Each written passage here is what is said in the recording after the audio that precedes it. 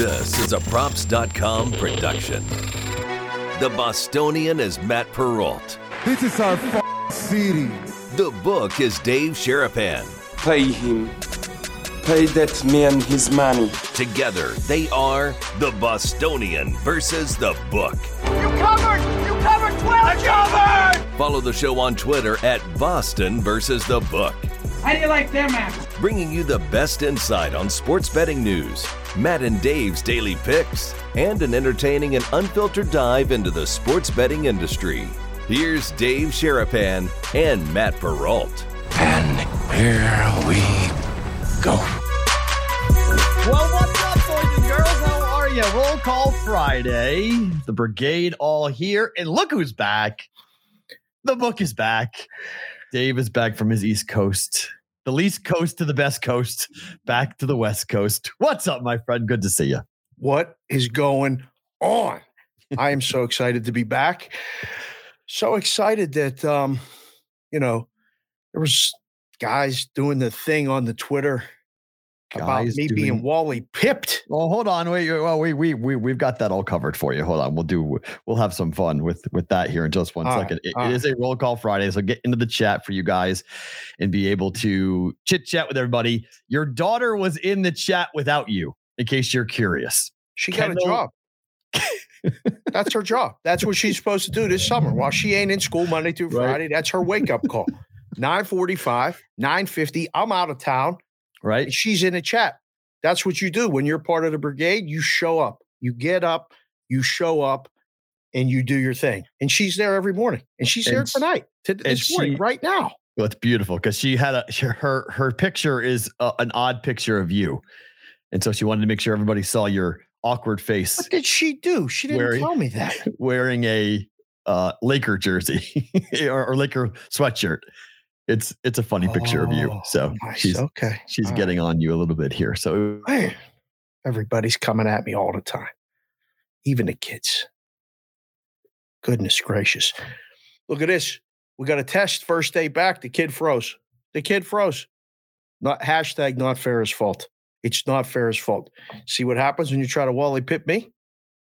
Can't Wally pip me. That's it. I am Lou Gehrig. Okay? We're here. Look at this. Free Gump Day. Free Gump. The T-shirt was here waiting for me. You could take the kid out of Pittsburgh. What's that saying? You can't take the Pittsburgh out of the kid. Lid. All-Star Game patch. Ready to go for Roll Call Friday. I don't know who's here. Are you back?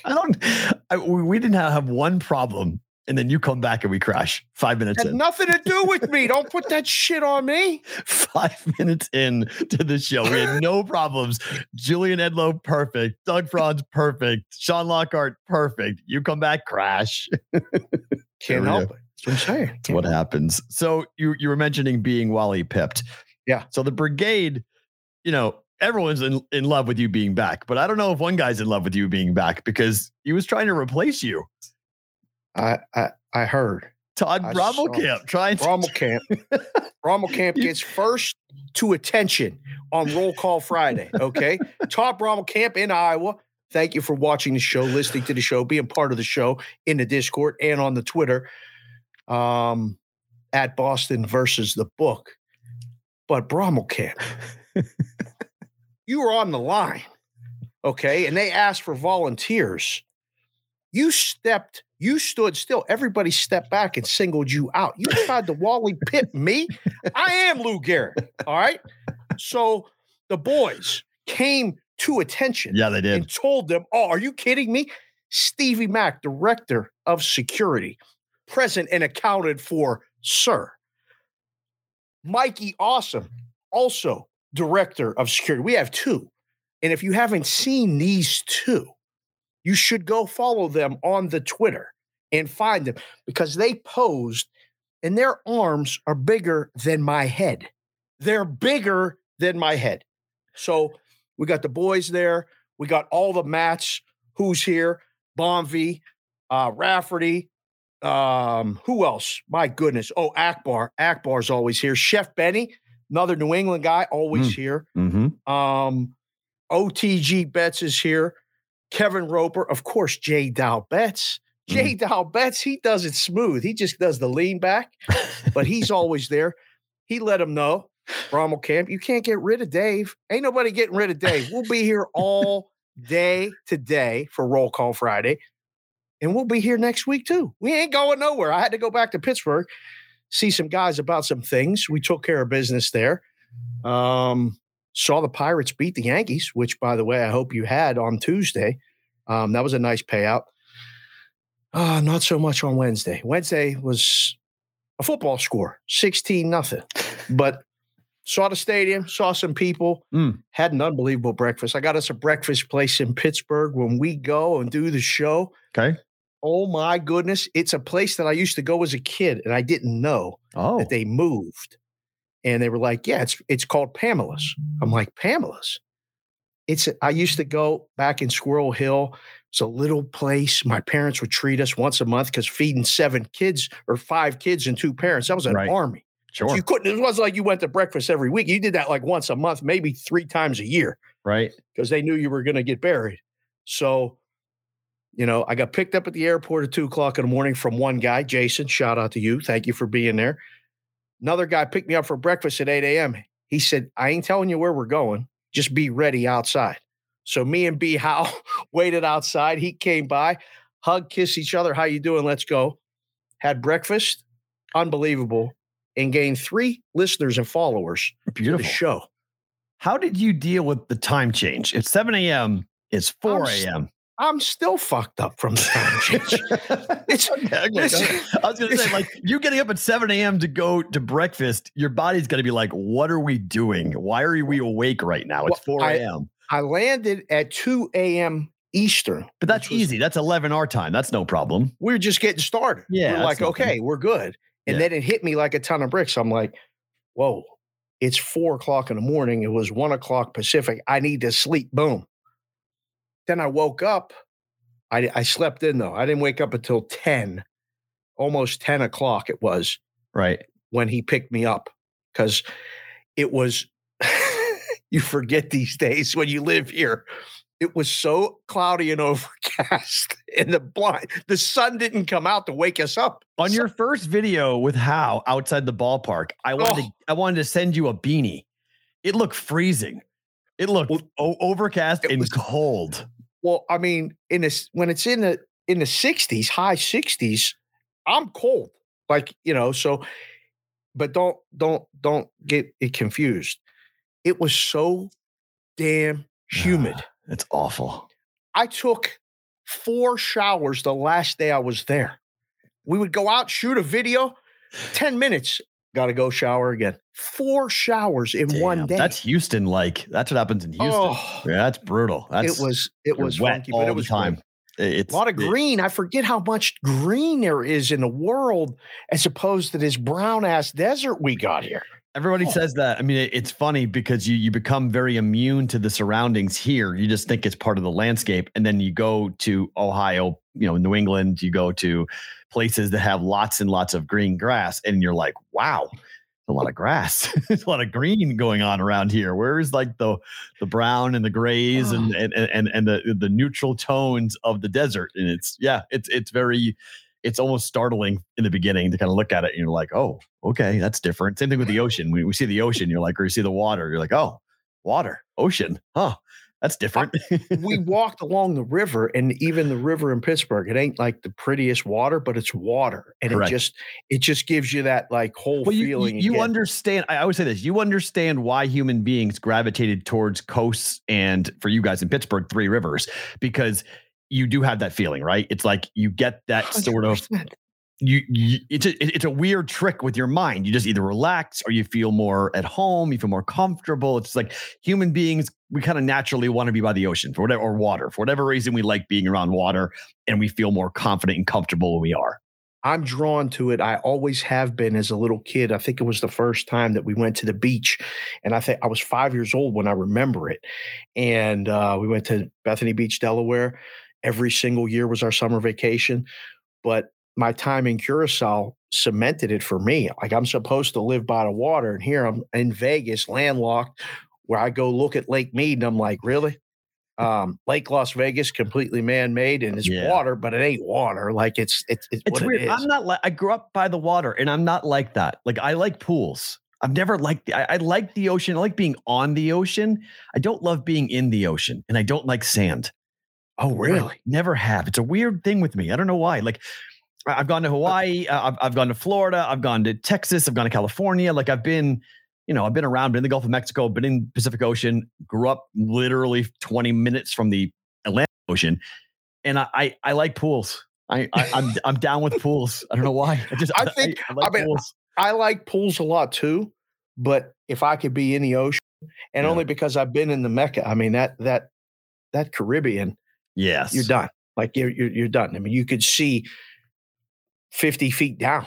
You're floating at the top. You're just looking down. I mean, and speaking of Hawaii, Landon Higa's with us today, another member of the brigade out in Hawaii. He gets up early. Can you imagine? We're doing a show at 10. It's 7:00 in the morning. You know, it's funny. Hawaii. There may be something coming in the future with you and me and Hawaii. I'm in. I haven't told you this. I don't care. Whatever it is. So I am in line to go get my credential for UFC 276. And my show, Pushing the Odds, used to be on the Big Island on Hilo. It's the Hilo Sports Network, something like that. HILO. So it's their station. Right. So I'm just talking, and I just start talking to this woman and just about like what's going on. And we were there for like 30 minutes to get our passes. And after like 5 minutes of conversation, she's like, "Why do I know you?" And I'm like, I don't know. My name's Matt, and I live here. I do sports betting. She's like, "Wait, you do sports betting?" She's like, "Yeah." She's like, "Did you do a radio show for a while?" I was like, "Yeah, no, I'm with props.com and I do this thing with Dave Sherapan." And she's like, "You're Matt Peralt." I'm like, "Yeah." She's like, "We carried your show and we were pissed when you left." And I was like, "I'm doing this new show now." And she's like, "How can we do something together? Because we would love to figure out a way." I love togetherness. To do something cool. And I was this is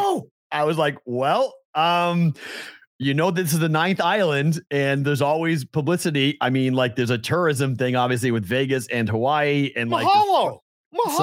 Let's go. She sent me an email on Monday. "Great to meet you. Let's brainstorm. Let's figure out a way how we can do this, potentially do something with you and Dave." I'm in. So I was like, all right, let's figure it out, because that's, Listen, do you know how much like people bet in Hawaii? Yeah. Like I didn't really realize it until I moved to Vegas and I was downtown at the Nugget. And when they would come in, oh my goodness, I was like, wait a second. And then you go over to that California hotel. It's all Hawaiian. It's all Hawaii. You walk in, they can't wait to come here and not lay 6 to 5. I was like, what are you guys talking about? On the island, the going rate for a straight bet is minus 120, 6 to 5. They come over to Vegas. They're like, we only got to lay 110. This is great. We did so much action. We used to have to staff an extra person when Hawaii was at home on the island. When they would play those Saturday night games, it was singled out, right? It wouldn't start here till the degenerate 9 or special. 10. It's the degenerate special. It's the get right game of the get right games. I mean, always screw Monday Night Football. Hawaii football late night is the get right game of the entire weekend. No doubt. And it's Saturday night after a long day of college football. So we would send everybody home and there'd be one closer. And people would get shut out. This was before the apps and stuff. So we had to staff literally every week. The scheduler looked at the Hawaii game and said, "Are they home? You have to stay until 11:30. You have to be here for the halftime." One person can't. There might be 25 people here, right, that want to bet, and one of them has 2 dimes. Count the money, do the MTL, and somebody in the back gets shut out. So we would have 2 people on Hawaii home Saturday night games. It's incredible. I'm in. Let's go. Hawaii really is to blame for all of the conference realignment going on, to be honest. Is it?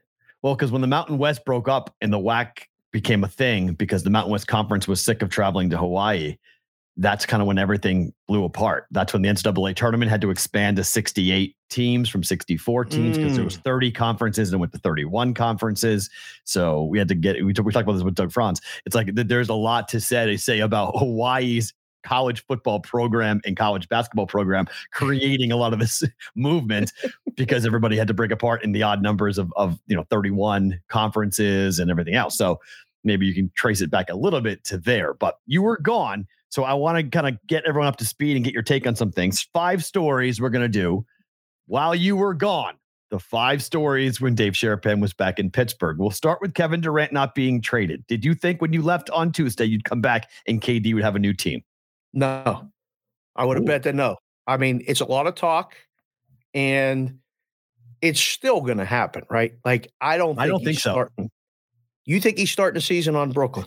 I would bet Kyrie Irving and KD to be on the same team at plus 380 right now. It was plus 900 3 days ago. Now it's plus 380. I would take that bet. Wow. Okay. I mean, the only way you make it work is DeAndre Ayton winds up going to Utah. Mitchell goes. Hold on. DeAndre Ayton to where? DeAndre Ayton goes to Utah. Really? Yeah. 3-team trade. Okay. So you have the Suns, the Nets, and the Jazz. So Mitchell goes to the Nets. KD goes to the Suns. Ayton goes to Utah. Are you doing that if you're the Nets? I mean, you get a dominant guard. You get someone to play with Kyrie. You trade Kyrie as well. But I mean, I think if you're Mitchell, you're furious. You're going to go to a crap team, even though Utah's in full rebuild mode. He wants out. He's going to get traded somewhere. It's a matter of just where is he going to get traded to. But Ayton has a chance to sign a max deal for a rookie, and he hasn't signed it yet. And we talked a lot about with the Props Arizona guys over the last 2 days about like what's going on with Ayton. And Doug doesn't think the trade happens. He thinks Ayton has a good chance of staying. And Sean thinks it's going to happen like you. He thinks that KD is getting traded to the Suns, and he thinks that the Suns are going to run it back. It's just everyone's asking the same question you just asked. Why hasn't it happened yet? How long is it going to go?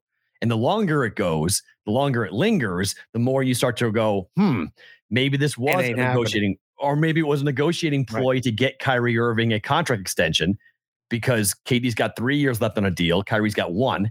And he's like, hey, I'm not sticking around without Kyrie.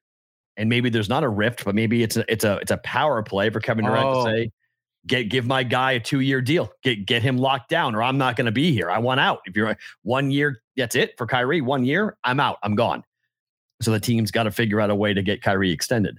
I could see that actually the way you presented it. I know this. There ain't nothing happening. It's moving the numbers. You know what I mean? All these futures, everything's still kind of just staying the same. There's all these talk, this, that, rumor, and all that other crap that goes on right now in these.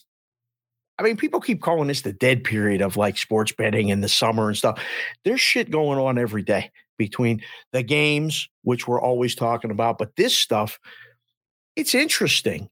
But you'd be surprised. I was in Pittsburgh for 3 days. There wasn't one mention of the NBA the entire time I was there. That makes sense. You're in a market that doesn't have it. I know, but it dominates the landscape of the sport. Yeah, but it's like going to Houston and talking about the NHL. It's like they don't have it, so they're not going to talk about it. Well, that's down south. They don't talk about it down there unless they have a team anyway. Right, but that's my point. They're talking about sports all the time, but they're talking about the Steelers and whether they're going to be 500 or not. Correct. Right. I mean, it's all cultural. It's all what you grew up with. It's all what your ties are too. So I mean, that's not a shock at all to me that Pittsburgh doesn't talk about the NBA because there's no interest. There's no Pittsburgh team. Paulie Rath just said we should do a live show in Hawaii. I vote for that. Yeah. Yeah. I've been twice to Hawaii. I've never been as an adult. I went when I was 21 and 22 for free for my college basketball job. Nice. I went as a senior in college with the UMass Minutewomen, and I went with as my first year ever right back to the same tournament for Virginia when I was the voice of Virginia women's basketball. So I've not gone back when I've actually been like an adult. So I want to go back when I'm an adult. I went one time, my senior gift, my graduating high school, my mom took me to Hawaii, me and her and my little brother, Doug. Brother Doug somehow weaseled his way onto that trip. I don't know how, but it was the 3 of us. My dad had a guy. I don't know how it happened. We flew first class. That was the first time I ever flew first class. It was the last time I ever flew first class, but I'll never forget it. Yep. My mom had the single seat in the middle of the row like a queen. Nice. And me and my brother were on the side, and she told us, if you make any noise, I'm going to kill both of you. So we sat there like this, like it was the biggest plane I ever had seen at the time. Mm. We hopped around from island to island. Where did you fly in? Did you fly right into Oahu? Straight? Pittsburgh to St. Louis to Oahu. Oh, wow. Weird. 7 hours. Weird layover. Okay. Yeah, I did the first time was Boston to LA to Oahu. Okay. And then back was through Chicago. So the back way sucked. It was a 10-hour flight on the way back. Second time was Boston to San Francisco to Oahu, and went back the same way. That's a long ass day. I mean, that 10-hour flight from Oahu to Chicago was one of the worst flights of my life. It was like 10 and a half hours. I was like, how do people actually do this? How do they fly internationally? We're in the plane for 18 hours. Like it sucked. I hated it. Sleeping pill and all, I still absolutely hated it. It was like, that was tough. Can you sleep on a plane? I can sleep in anything that moves. I can sleep anywhere, period. Anything that moves, I can sleep. But I go in there. I was sleeping before the plane started moving. Beautiful. That's a beautiful thing. That's great. And I woke up when they said we're 30 minutes away from from Pittsburgh. And I was like, hello, I missed everything. What time did you take off? Red Eye? No, 6:45 p.m. our time. Oh, wow. And so you landed at 2. Wow, you landed late. That's interesting. So 11 p.m. Pacific time is 2 a.m. Yeah, you landed at 2 a.m. Eastern time. Right. Oh, yeah, that's an interesting flight. It was the last flight. It was direct. Beautiful. And then they flew me back direct, and it takes 4.5 coming back. And I literally can fall asleep. It was faster coming back for you? No, it was 4 going, 3 hours and 50 minutes going. I was like, wait a minute. I was like, that way 4.5 coming back. Yeah. I hate coming back. Coming back, the flights from Boston, the flight sucks. It's a whole 45 minutes to an hour longer of a flight. Right. Coming back from Boston. Coming back here. Flying. Yes, coming back to Vegas. Yeah. It's 4.5 to 5 there. It's 5.5 to 6 coming back. Yeah. That's.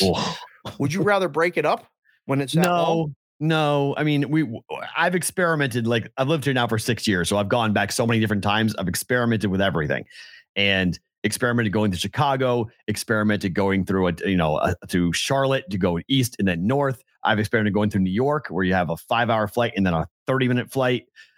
Direct is better, always better. No stop, just get me there to be done. Don't worry about it. I'm getting blown up here on my phone. I got to shout out PB. PB's always here. He's a big part of, what we're doing in the chat as well and all these other things. betprep.com/chat. Look at you. How about that? I didn't even forget that. Do you realize, by the way, just FYI on that, we started with 800 users 3 weeks ago. We have 1,700 today. Doubled up in 3 weeks. More than doubled the users in 3 weeks. So it's been really good. So the brigade is coming in strong. Just the Picks had its own channel now. PB's in there all the time. So it's been cool. I want to say a big thank you to you guys for that. It's very cool. Fantastic. By the way, show the shirt. You need to fully show the shirt. The shirt's phenomenal. Free Gump. If you don't know, Gumpy's in Canada. From the Pat McAfee show. He's been chucked out of the country. Got to break him back in. We got to figure out a way to get him in. Morning with the Canada hat on. Look at this. This is so good. Wow. I got the Canada hat on with it. I wore the sunglasses. He retweeted it. It's going viral. Who knows? However that goes. It's insane. When you watch the counter when someone retweets it, you're just like, what did I do? Your phone notifications shut that off. It's just silly. Okay, I'm done. Stop it. It's too much. Who else is here, by the way? Roll Call Friday. Papa Pierre Chevalier. Bramall. Can you please ask him how to say his name? You every week you murder that dude's name. Listen, Vinny. I'm sorry. I don't know how to say it. You got to DM me and tell me how to say it. You mean Pierre? What do you mean, Vinny? Vinny. No, Konowinski. Vinny Konowinski. Oh, that's here. Okay. Yeah, he's the guy to put the BvB as his picture profile. Pierre Chevalier. That's got to be it. I don't know how to say it, but I just feel bad for the dude. SoCal DGen's here. Cole, welcome, sir. Cole, I haven't seen Cole in here before. That's good to see. Yeah, we had a bunch of new people because a lot of the Arizona folks came in. I bet people that you might actually know. Welcome. A lot of the Props Arizona guys came in for the first time with Doug and Sean, so that was cool to have them in over the last couple of days and just talking about the east side, west side, the driving, the anger between the two sides, and why it's nonstop. Oh God, why it exists. And that was where I first learned, because we grew up back east. If you had to drive 45 minutes to where you were going, it was like, all right, you just drove 45 minutes. Scottsdale and Glendale are about 45 minutes apart. It might as well be different states. If you live in Scottsdale, you don't go over there. And if you live over there, you don't go over there unless you have to. And that was one of the things with the draws with the Coyotes. We talked about that with Andrew and the different things. I mean, why in Glendale and they don't want to move. They want to move downtown. They're going to Tempe, which is in the southeast side of town, which they're going to have their own things. But yeah, I used to drive. Man, I had like an hour commute each way when I lived. I lived in Scottsdale and worked at like 10 and 43rd Avenue, which for you Arizona people, it was like one end of the world to the other. It was ridiculous. It was horrible. I probably listened to Doug many times back 15 in the years. day. I mean, 15 years. I don't know how long you left, but Doug and Wolf was a 15-year morning show running on KTAR down there. So yeah, we'll do a hockey thing because the Coyotes schedule is wonky with the new 5,000. First wonky, people put that in the chat. But it exists. The wonky is weird. Like they have a very strange schedule. The NHL put it out. They have like 10 game road trips. Like they've got really strange because of the ASU arena, the 5,000 seat arena that they're going to play in now. The NHL is trying to figure out when are the dates available and how long do you got to get out of town for pre-existing things that have been booked in the arena. And it's going to be a tough year for the Coyotes. They're going to have an interesting schedule. So it's going to be a tough place to play, though. I still think it's going to be a real home ice advantage. I cannot wait to go down there. 5,000 seats. You can when the Knights go down there. It's going to be, oh my goodness, is it going to be fun? 5,000 seats to see a professional highest level of hockey that exists. Yeah. It's going to be like they're next to you. They're going to be like right in front of you. The worst seat in the house is going to be beautiful. Three guys just popped up in the chat. James Chorus, Javi Cash, and Trent Junk. Triple J's. Bang, bang, bang. Roll call Friday. They're coming in. This number keeps going up. I'm going to try to keep up, boys. I love it. Make sure you subscribe to the YouTube channel, by the way. If you're new here, make sure you hit subscribe too, please. We got to get to we're almost to 1,000, and YouTube unlocked some like special magic when you get to 1,000 subscribers. So we need to get to 1,000 subscribers. So do us a favor and get there for us.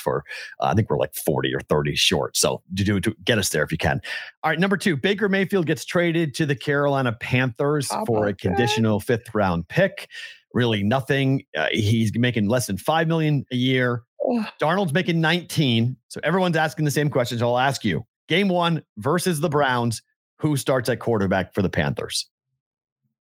Baker. You don't think Baker? I don't. I think he plays eventually. I think they picked up Sam Darnold's option when they traded for him.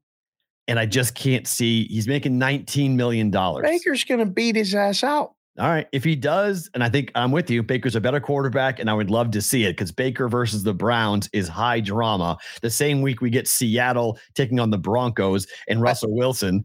I can't get enough of this. Yeah, like give me Revenge Tour 2022 NFL football. Give me the petty quarterback coming back against the old team, or give me the old team petty quarterback return into our house. Right. Come on, give me Carolina. Cleveland's going to be favored. Let's go. It's going to be Jacoby Brissett for Cleveland. Yeah, thank you. I don't think they're going to be favored. Is it up? It was. It's all down. I think all the games, all the Browns futures, everything is down. They're taking it off the board until they figure out what's going on with Watson. What would you make the number if you wanted to keep it up and take bets and take a lead on the game? Pick them. It's perfect. Just let the market dictate whatever they think is going to happen. I would just put it at a pick and just. Well, it's gravitated to places that still have it up. It's Cleveland. Somehow South Point is still -3. Wow. Everyone else is at 1, and WinBet is at pick 'em. So hopefully the boys over there What's listening to the Chris show. doing? What's Chrissy know? He's waiting to take a bet. He ain't moving it. There ain't anybody bet him yet. He wants a bet at +3 because he thinks the line's going to go back up there. So he ain't letting anybody come in and lay 1 or 2. So if it's Darnold, do you think it's 3? And that's why? So he's going to wait and see if Darnold gets named the starter? Because I do think Darnold's going to start game 1. I don't think they're going to, regardless of training camp, $19 million committed to Sam Darnold. They've got to see what the guy can do. Like you're paying him too much money. He sucks, but you're paying him too much money. You've got to let him start game 1 and play his way off the field and then put Baker in, and Baker rides in with no pressure. Jordan, another Jay who's always here in the chat, Jordan Gorov, just said, imagine this. Cleveland signs Cam Newton. No. That would be fantastic. I know, but I don't see it because Cleveland already has 3. They have 2 quarterbacks aside from Watson. So I don't think they would. Who is it? Jacoby Brissett and who? I forget the other guy that they brought in. They've got 3 quarterbacks on, another journeyman nonsense guy that's not going to play. That's just slipping my mind at the moment as to who's playing for the Browns at quarterback because hold on. Cam just said it's -1.5 in Iowa. Joshua Dobbs. That's who they brought in. Your former quarterback from the Pittsburgh Steelers. From the Steelers, yeah. Yeah. So they don't. I don't think they bring in Cam Newton. They've already got a backup quarterback. They've got 2 quarterbacks ready to go. So Watson, I still maintain that Deshaun Watson is going to get a 6-game suspension. How can he not? Because the court case could have gone really negative, nasty, and we weren't in the room. So it was a 3-day trial. So we don't know what the judge is going to come back and rule. But I think she's going to give a 10-game suspension. He's going to appeal. It'll be knocked down to 6, and he starts game 7. Did you go to law school while I was gone? No, but that's what we've seen all these things go down. Tom Brady got 4.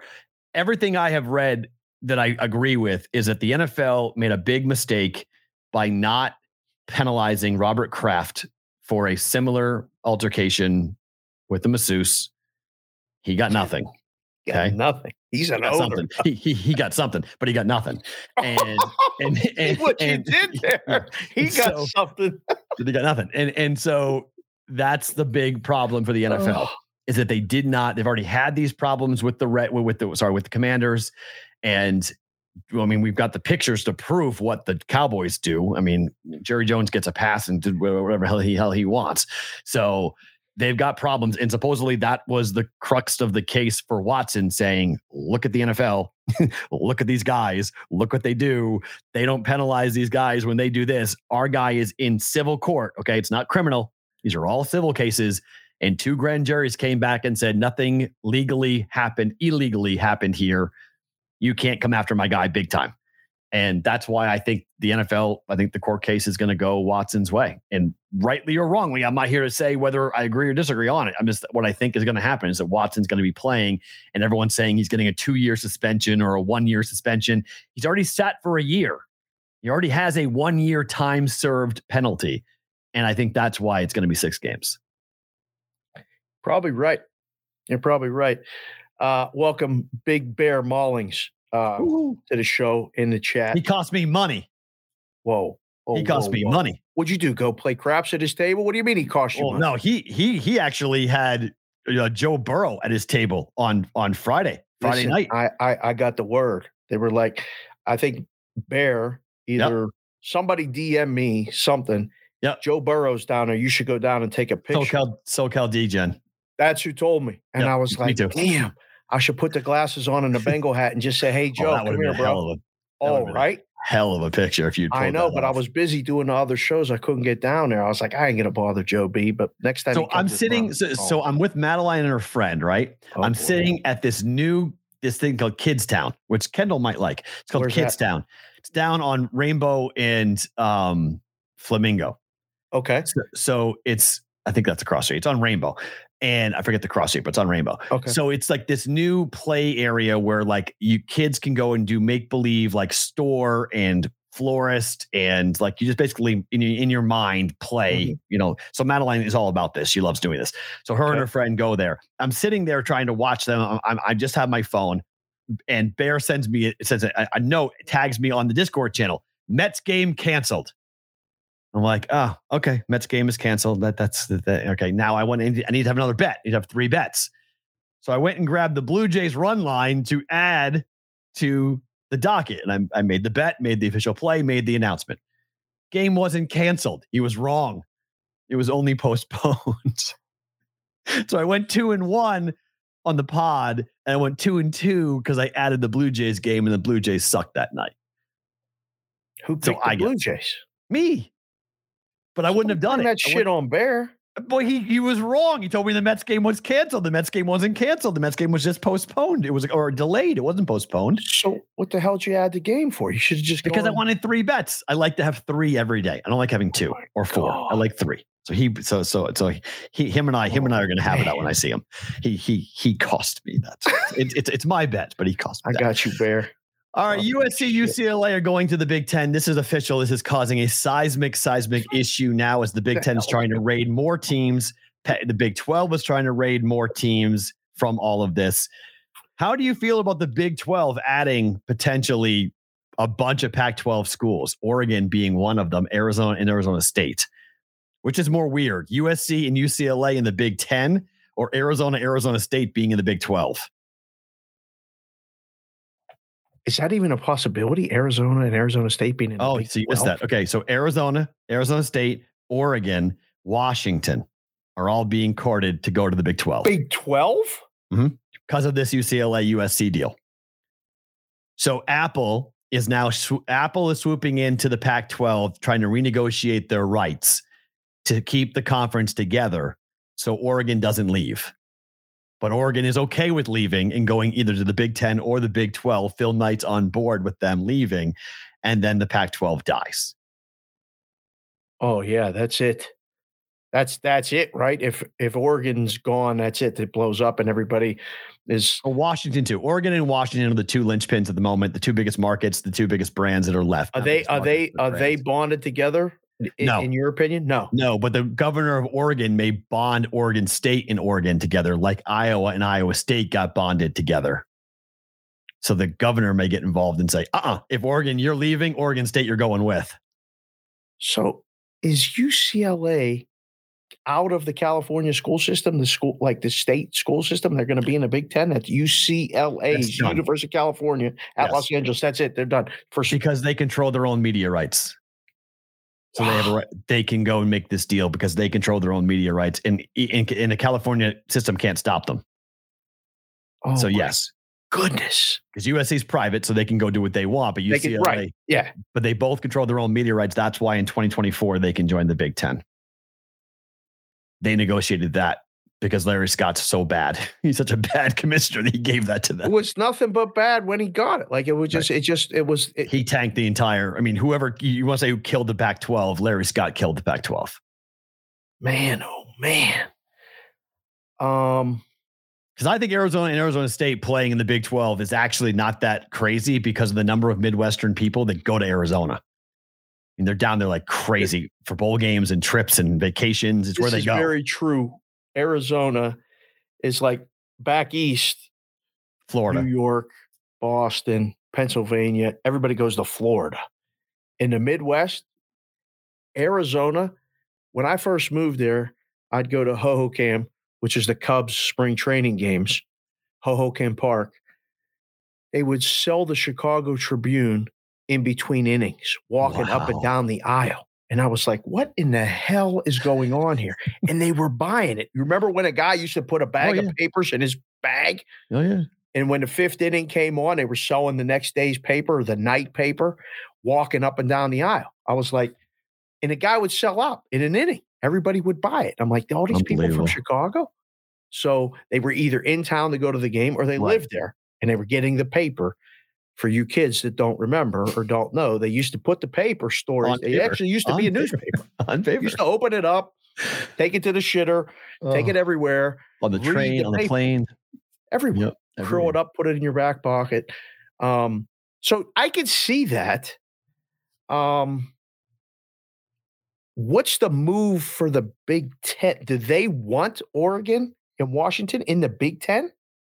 They would take them, I think. But I mean, I believe there is a secondary move coming. I don't believe that USC and UCLA are going to be this far of an outlier, because when Nebraska joined the Big Ten, everybody in your neck of the woods in Pennsylvania and Penn State were all bitching about, we're flying how far to where? We got to go to Omaha and then Lincoln. And then because you can fly into Lincoln if you charter. Really, Lincoln's airport's pretty small. So you fly into Omaha and then drive 30 minutes to Lincoln. So there was a lot of talk about the bad. Were they bitching about that? The Olympic sports were not happy about it at all. And now you're going 2.5 hours west of Lincoln. Okay. On a plane. Listen, we talked about this. This is the hard part. It's great for football. Yeah. It's going to be okay for basketball. It sucks for the water polo team.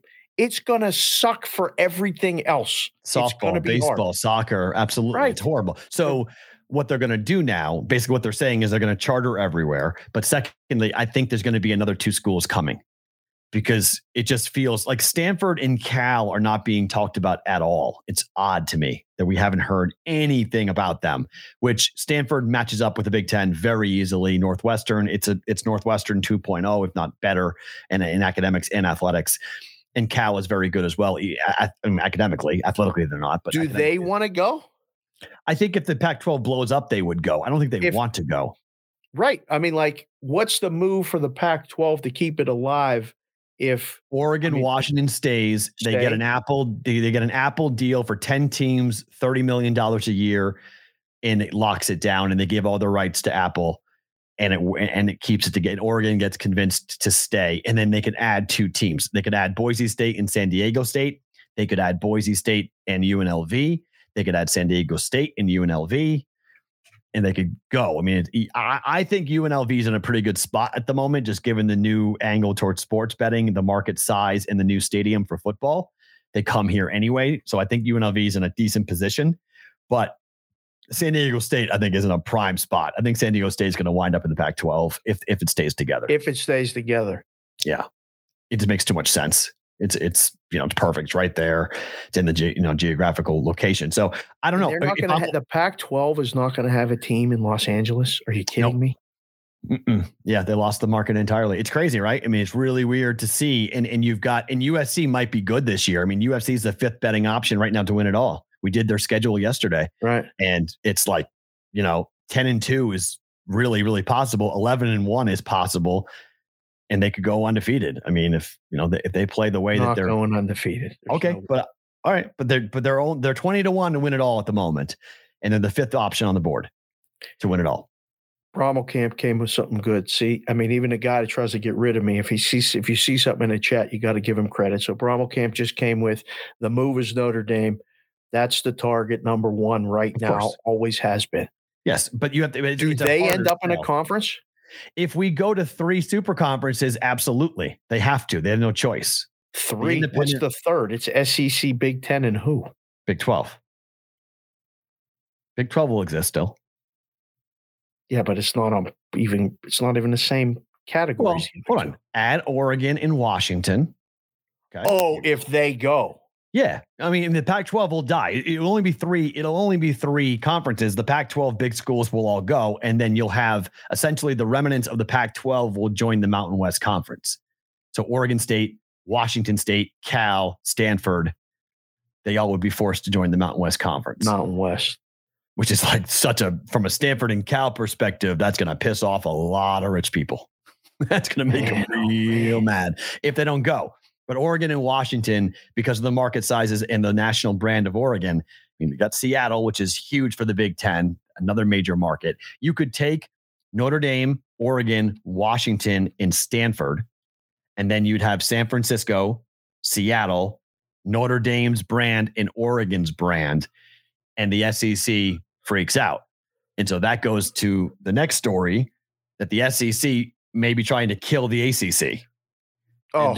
And that they may come in and take Clemson, Florida State, others. Now, the report yesterday that came out that has been shot down by numerous people was that North Carolina was being talked to, which everybody went, wait, what? No Duke? Like they would leave and go? But Clemson and Florida State, Miami, Louisville, if those 4 teams were to leave the ACC and wind up going to the SEC, Boston College, Wake Forest, Duke, these small private schools like Stanford and Cal, they are up it. They are screwed in terms of where they're going to go and where they're going to wind up. There's no natural place for them to go other than the American, which is they really don't want to go there. You didn't even mention Pitt. I was just in Pittsburgh. Good point. And this was even being discussed. And them in Penn State and West Virginia, I remember being in high school and they were talking about, we need to form a conference. We need to form the Big East. We need, they were a basketball only thing back then. The Big East was everything.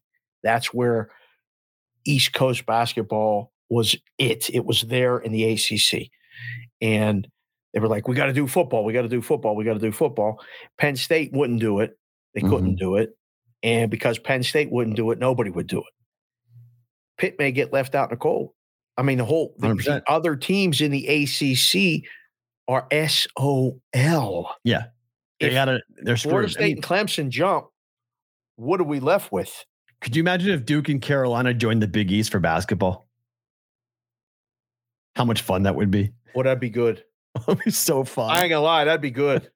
I would be in love. If I could go watch Creighton play at Cameron Indoor Stadium, are you serious? I would game 1, first game, whatever I got to pay. I'm going to Cameron Indoor to watch that. Have game. You ever been to Cameron? Yeah. I told you, I've only been there yes, I've been there. I've broadcasted 2 women's basketball games from there. I've been to 1 UNC Duke game from there, from the broadcast booth, working it up above. But in college, I broke in there and I hung on the rims when I was in college. Were you scared? No, I've told you this story before. When we were driving down to cover the NCAA tournament, we stopped in Durham, and then you can walk right into Cameron Indoor. There's nobody around. You walk right in, jumped up, grabbed onto the rim, hung on the rim. You jumped up, or you got a stool and jumped up? At that point in time, I could grab the rim still, so I just jumped up and grabbed the rim and hung on it. It was pre-camera phone. It was pre-smartphone, so there's no pictures or evidence of it. But being in that building was pretty cool. It literally is the crow's nest up above. When you broadcast from up there, you look straight down. It's the craziest view in all of broadcasting. It's scary how you're literally poised above the court, looking right down at the players. It's freaky when the students jump from the side or from behind the hoop. It's a crow's nest on the side at midcourt, but it's not like a traditional basketball. No. Yeah, that's like it has an angle. Like they built it and then they hung it down. So like you climb up this ladder. That's bullshit. It's tough. It is not easy to be up there. It literally can fit 10 people up there, and that's it. Like it's all you have road and home and TV. That's it for broadcasting. It's all it can fit. And it's crazy. When the Cameron Indoor guys start jumping up and down and going crazy, you think you're gonna die. Oh, hell no. This thing's going to fall and I'm going to die. Cameron Indoor is one of the more crazier places I've ever broadcasted a game from. It's pretty wild. Nervous wreck. I would not. If you start shaking, I'm done. That's it. Yep. I mean, and they had to do all these. I guess when they first started doing TV, they had to put wires in and like run the wires through the whole building, try to wire it for TV, and it's a very unique place. But I would love to see them in the Big East because football wise, go play wherever. I mean, it's Duke and North Carolina football. I mean, who cares? But basketball wise. Somebody had a good point in the chat. It's already gone by. I missed who it was. I'll try to find it. But Tefferini was here. He was away camping in the mountains. He said, what did I walk back into? Hasn't been here for a while. College football is completely turned around. Pretty much. Should we get rid of the numbers in the conference names? Because it ain't the Big 12. It's the stupidest thing in the world. That I completely agree. This idea that there could be 16 teams in the Big 10 and call them the Big 10. Could be 14 teams in the Big 12 and call them the Big 12. It's the dumbest thing ever. But that's the whole point of this damn sport. They're so tradition oriented and so worried about their branding and so worried about their logos that they are institutions of academic learning, of higher learning, and they can't count. It's so dumb. It's ferociously, infuriatingly dumb. Can you imagine the dispute and questions about what are we going to call this thing now? Yes. What are you going to call the Big How Ten? about this? Like the doctors, the heads of these presidents, the head of these schools who have like PhDs next to their name. They're like astrophysicists. And they're like, so we're playing in the Big Ten with 16 teams. Anybody want to tell me why? Like, call it the Big 16. Now, you can't do that. You lose tradition. You can't handle it. Yeah, but it's not 10 teams. So what are we doing? It's all new anyway. Like, it's what was old is new, but like, remember, you guys are the ones that got pissed off at the names of the divisions. The Big Ten fans got all mad. I loved it. The Heroes or whatever it was called. Legends and Heroes. People got I want to be in the Legends division. Hated that. They thought that was so. They hate everything. Right. Fuck them. Well, I mean, you could go ahead and put a Big 12, Big 14, Big 16 label on something, and Big 10 fans are not going to like that. They like their Big 10. We're 10, but you're 16. Yeah, but we're 10. The hell are you talking about? It's so stupid. It really is. It's embarrassing, to be quite honest. At least the ACC is just like we're the ACC or the Big East. Where's the Big East? Oh, God. I agree. Get rid of the numbers. And finally, this happened yesterday. We didn't actually talk about it on the show, but James Caan passed away yesterday, who is just one of the legends of acting, Godfather role of just an incredible guy, passed away at the age of 82 yesterday. There's certain actors, just like when you see him on the screen, you're like, oh, it's going to be a good movie. Like, you just know it's going to be a good flick. There's no doubt. I mean, he had so many iconic roles. I saw that after I landed, and I was like, man, that sucks. Like, just another guy who, I mean, his role in Godfather to me was the first one that I saw, but he was in a movie, The Gambler, right? That was a really like sports gambling movie, just gambling movie, period. It was one that you haven't seen. You should go watch it.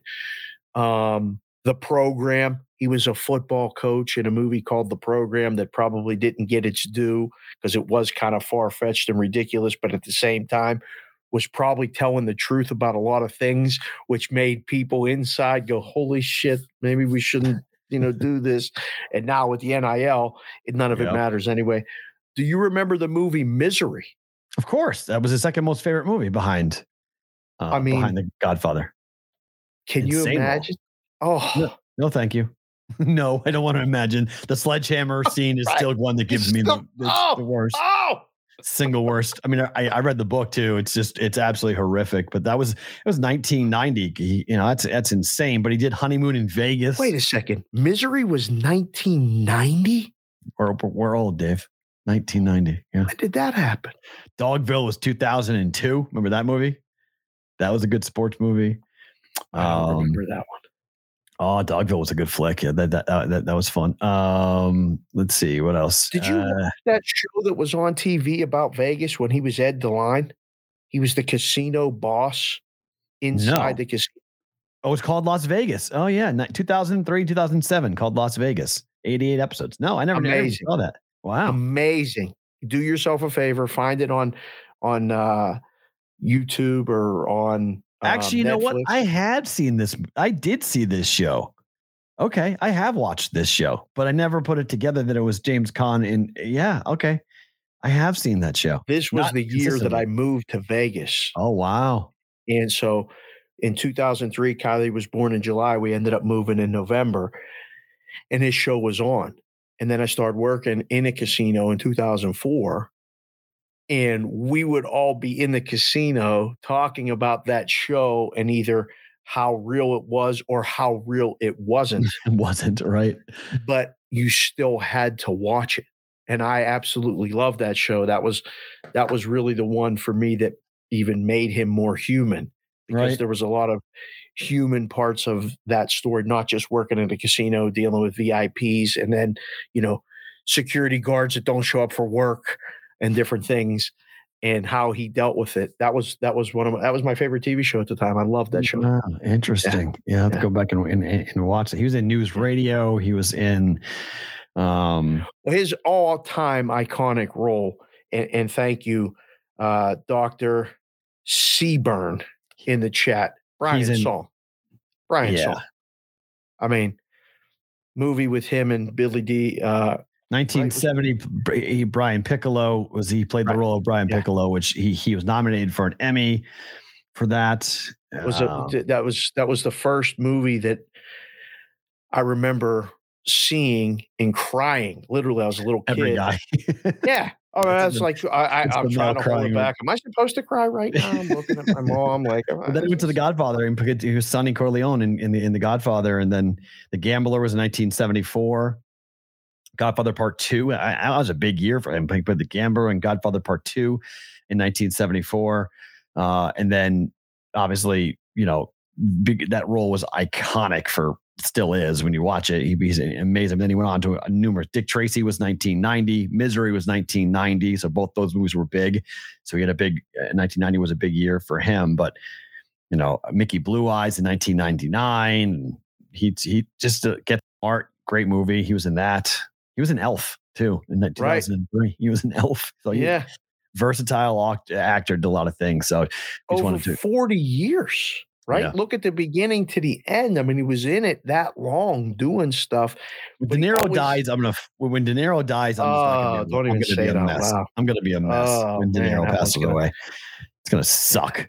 Yeah. Be like, man, like it's because when these guys at 82 and they're passing away, it's like, it's like we're getting to that part in time where some of these all-time Pacino legends are going to start to have the Rollerball. How could we forget Rollerball? Dr. Saber. Rollerball was incredible. I watched that movie 50 times. You did? 50 times. It's happening. It's happening now with the sports.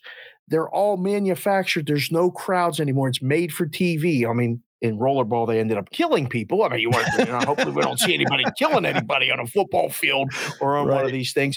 But the way they talked about it with the network executives and how things were being messaged and, we're going to make this guy do this. I remember watching that going, this is all bullshit. Everybody's at the time. I was watching it. This guy's playing, trying to hang on to his career, and these network executives and all these people are making moves that they don't even care. It was crazy. I remember watching that going, whatever the player gets, he gets. Like get all you can, because these owners and all this other stuff, they ain't watching out for. All right, go some baseball today. The Red Sox are now 15 games back of the Yankees after yesterday. Donaldson hits a grand slam off my boy Wachowski. Game run line hits for the Red Sox. First 5 run line does not. I was on the first 5 run line, so that pissed me off. So I had 6-5. Red Sox bullpen holds, amazingly enough, against the Yankees. 6-5 was the score after 5. 6-5 was the final. The over does hit if you bet the over in this game. But today you got Cortez on the mound. Yankees are only minus 156, 160 here. Like any value in New York, given who Boston's going to be seeing for this Yankee lineup? Still kind of like, I saw the Yankees get off the bus in Pittsburgh. I was out walking around. I was like, damn, that's an offensive line. Like standing and judge in person 20 feet away. I was like, holy shit. Who's going to beat this team in a 7-game series? Like, who's going to beat them? I don't know. They should be the odds-on favorite. Today, Cortez, a lefty. Against Seabold. How's Seabold's numbers look? I haven't done the baseball work. Not good. Over? I mean, probably given Red Sox Yankees, but Cortez could shut down the Red Sox offense. That's, it's 9.5 is the total. It's juiced to the over. I don't know. This guy, I looked at this game every which way and I said, I'm just not playing anything on it. I can't. I think the Yankees do win, but the Red Sox are so damn desperate now after this. Like, they lost 2 of 3 to the Rays. They lost the first game to the Yankees. Like, they need this game here today. You and this needing this game. They play them like 14 more times. Dave, it's a psychological thing. It's got nothing to do with the standings. It's that the Red Sox are leaking oil and they're throwing a kid with an 8.31 ERA. They need to beat the Yankees. They need to beat the Yankees. They would have if Wachowski yesterday it's so funny how it always happens. They were talking about he became the first pitcher in the last 50 years to have 5 starts with 2 or less earned runs and go at least 5 innings to start a major league career. And then the first thing he sees is the teams he's pitched against are Detroit, Oakland, Seattle. Right. Sees the Yankees, walks 2 batters in Donaldson puts a ball in the center field bleachers for a grand slam. Just so on point. But then I was right that Cole can't pitch at Fenway because he gives up 2 home runs. Can't pitch to Devers. He should just walk Devers every time. Devers owns that cat. I mean, and he 5 runs. And I would have won my bet if Frenchie Cordero could catch a pop fly. He drops a pop fly, 6 run scores. So then it's 6-5. It should have been 5-5 after 5. And then I would have been fine. My plus half a run, and I get on the run line. But because they dropped that damn fly ball, I lost my bet. So I was pissed. What do you think of my BvB? I call this the Patriots or Red Sox model. It's navy blue with 2 red B's. If you did the blue on the V, I would call it a Patriot hat. That's a Red Sox hat to me. I like it a lot. I've actually thought about getting that exact hat. Okay, just not with the flat brim. I like design. Kendall, tell them flat brims are it. All the kids like it. But this is the colors. This is the Boston colors. I do think I'm looking to take the Red Sox today. I think you take the Red Sox today. I mean, but the books are going to need the Reds. Listen, the books 100%. Need against the Yankees every single goddamn day. Especially in this series because Yankee fans are coming in with both fists. Right. Coming off that 16-0 shellacking in Pittsburgh Wednesday. They win last night. What happened on that pop-up? Did you see the pop-up? Like you just missed the pop-up. I lost my bet because of it. That's what I'm talking about. That was the bet. Frenchie Cordero misses that pop-up. That's what that blew my bet. If he makes that play, I win my bet. Oh, I have a 2-in-1 day. That missed pop-up caused me to have a losing day. Pissed me off. Pissed me off. Frenchie Cordero, catch the damn ball. It was scored a double. Then it was scored an error. And then they changed it back. Can you imagine? I was thinking about it from the book's perspective. Okay. If you had total bases over, the guy pops it up and it's ruled a double, now pay to over. Then they change the official scoring to an error. You got to go back. And if he has it, you got to fix it. Like in all this. Then in the 8th, I'm watching a game and they come back with, it's changed back to a double. What the hell's going on? They don't care about the betting market. The guy doing the scoring at Fenway Park has probably been there doing the scoring for 40 years. He doesn't give a flip. He doesn't care what happens to a book. He's just having to recorrect it, talk to New York, talk to the guy who's ahead of it saying, I'm scoring in a double. And they're like, nah, you can't, man. He should have caught it. So, all right. He didn't touch it though. Yeah, but he should have caught it. So, all right, that's an error. Well, no. The last thing I saw before I passed out, I was watching it right when I got home and it was on. And Costas went off on it that you can't score it. He said it's an error. I know it didn't touch the glove, but it's an error. And they came back from commercial. They got the official score. It can be scored an error without touching the glove. So the guy must have got the message that Costas talked about. Everybody's talking about it, scored an error, and he did. And then somehow reviewed it, and he scored it a double. But how many games did the Red Sox win this weekend? Friday, Saturday, Sunday against the Yankees? One, 2, or none? They ain't winning all 3.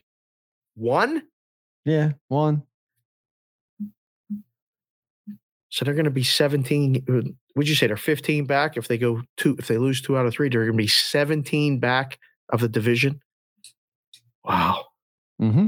Yep, it's bad. By the way, I'm not high. FYI, people are taking pictures of my eyes. They're saying I'm high today. On the phone, we were on the phone till 2:00 in the morning last night. I got 5 hours of sleep last night. I fell asleep when I got home. I woke up lack of sleep, guys. And text you something, and that results in a conversation. And we did a show without Farrah, you and I on the damn phone last night. Right. And we're like, you said to me, it's 1:43. We got to go to bed. I was like, it's 1:43. I didn't know what time it was. I have no idea what time it is right now. So that's why, FYI, I did VSiN last night. I came home. They said, you're up, call me. So I called him. And that's why it's called lack of sleep, guys. Come on now. Let's be polite here. SoCal DGen, taking screenshots and putting it on the Discord channel. Yes, I monitor the Discord channel during the show. Dad's not away, guys. You can't run around and have free reign without me being around. FYI, I do check everything. So you at me when you at Sports Talk Matt, I get a little alert. So it pops up on my screen. So Don't FYI. do it, people. Yeah, be careful. Orioles, somebody likes the Angels a lot today, Dave. Okay. Because the Orioles are now, what's the stat from SoCal Legion? 19-2 over the last 21 games at home against the Angels. Yeah. Orioles have owned the Angels. However, the line was minus 166 before the show on the money line. Somebody dropped a bag. We're down to 142, 130 at certain places. Pitching change. Who's in? Who's out? Detmers is in. I thought he already was. He was in before. He wasn't. Wells is the pitcher. Wells is the pitching change. Detmers was already the guy pitching overnight. Detmers is in the different color on my odds screen. So that means he was changed in?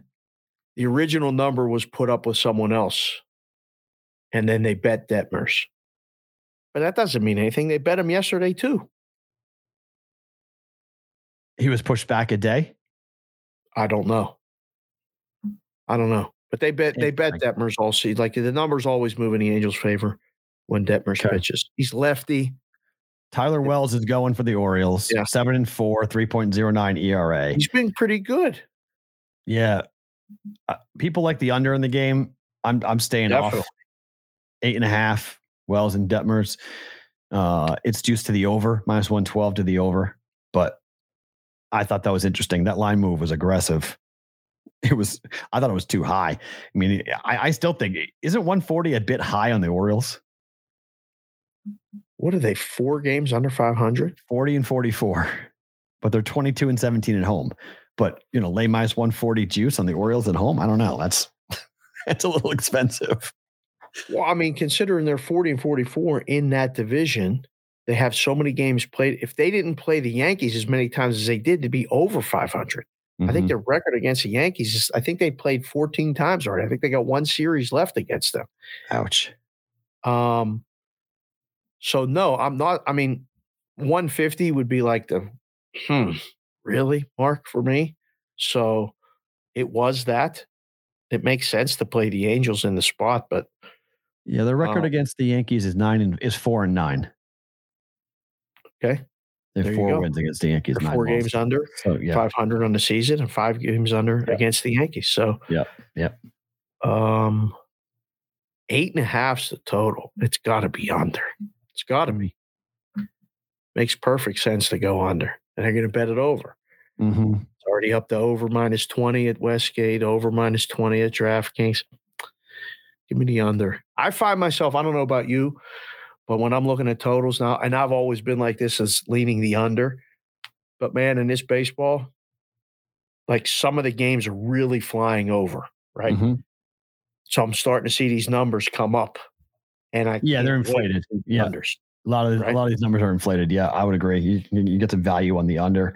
Yeah. Braves today are only minus 125 on the run line against Washington. Washington is the worst team in Major League Baseball on the run line. Braves are one of the better ones. You like the Braves today? What's the price? Minus 125. I like that better than minus 250 on the money line, which it is. Minus 240. Braves are 44 and 40. 44 and 40 to the run line. Washington is 34 and 51. 34 and 51. And I would venture to say they've been getting a run and a half in like probably every game except like 6. Yep. And they're still terrible against the run line. The Marlins won on the run line, 4-game sweep, every game on the run line. Like, it's just, they're just horrific. I don't know. 120 is normally my ceiling. Like, I can't pay more than minus 120 for run line like that. I can't stomach anything more than that. But against Washington, I might pull the trigger on this. Like, this seems like a decent bet. Quarter ain't bad. I mean, right. It's now 132 at FanDuel, but you can shop around. Well, who in the hell is going to bet Washington? It's plus like, 210. Like, even if you take plus 1.5 as the book, we had guys that would automatic show up in our tickers if we had a dog plus a run and a half plus money. So we would always keep it at 120. It never really went to 125, 130 because we would get an automatic bet on the dog plus money.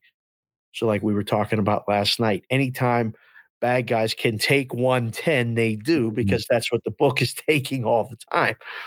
So a lot of times they would take plus money on plus 1.5, and then they would be laying the favorite and going for the middle.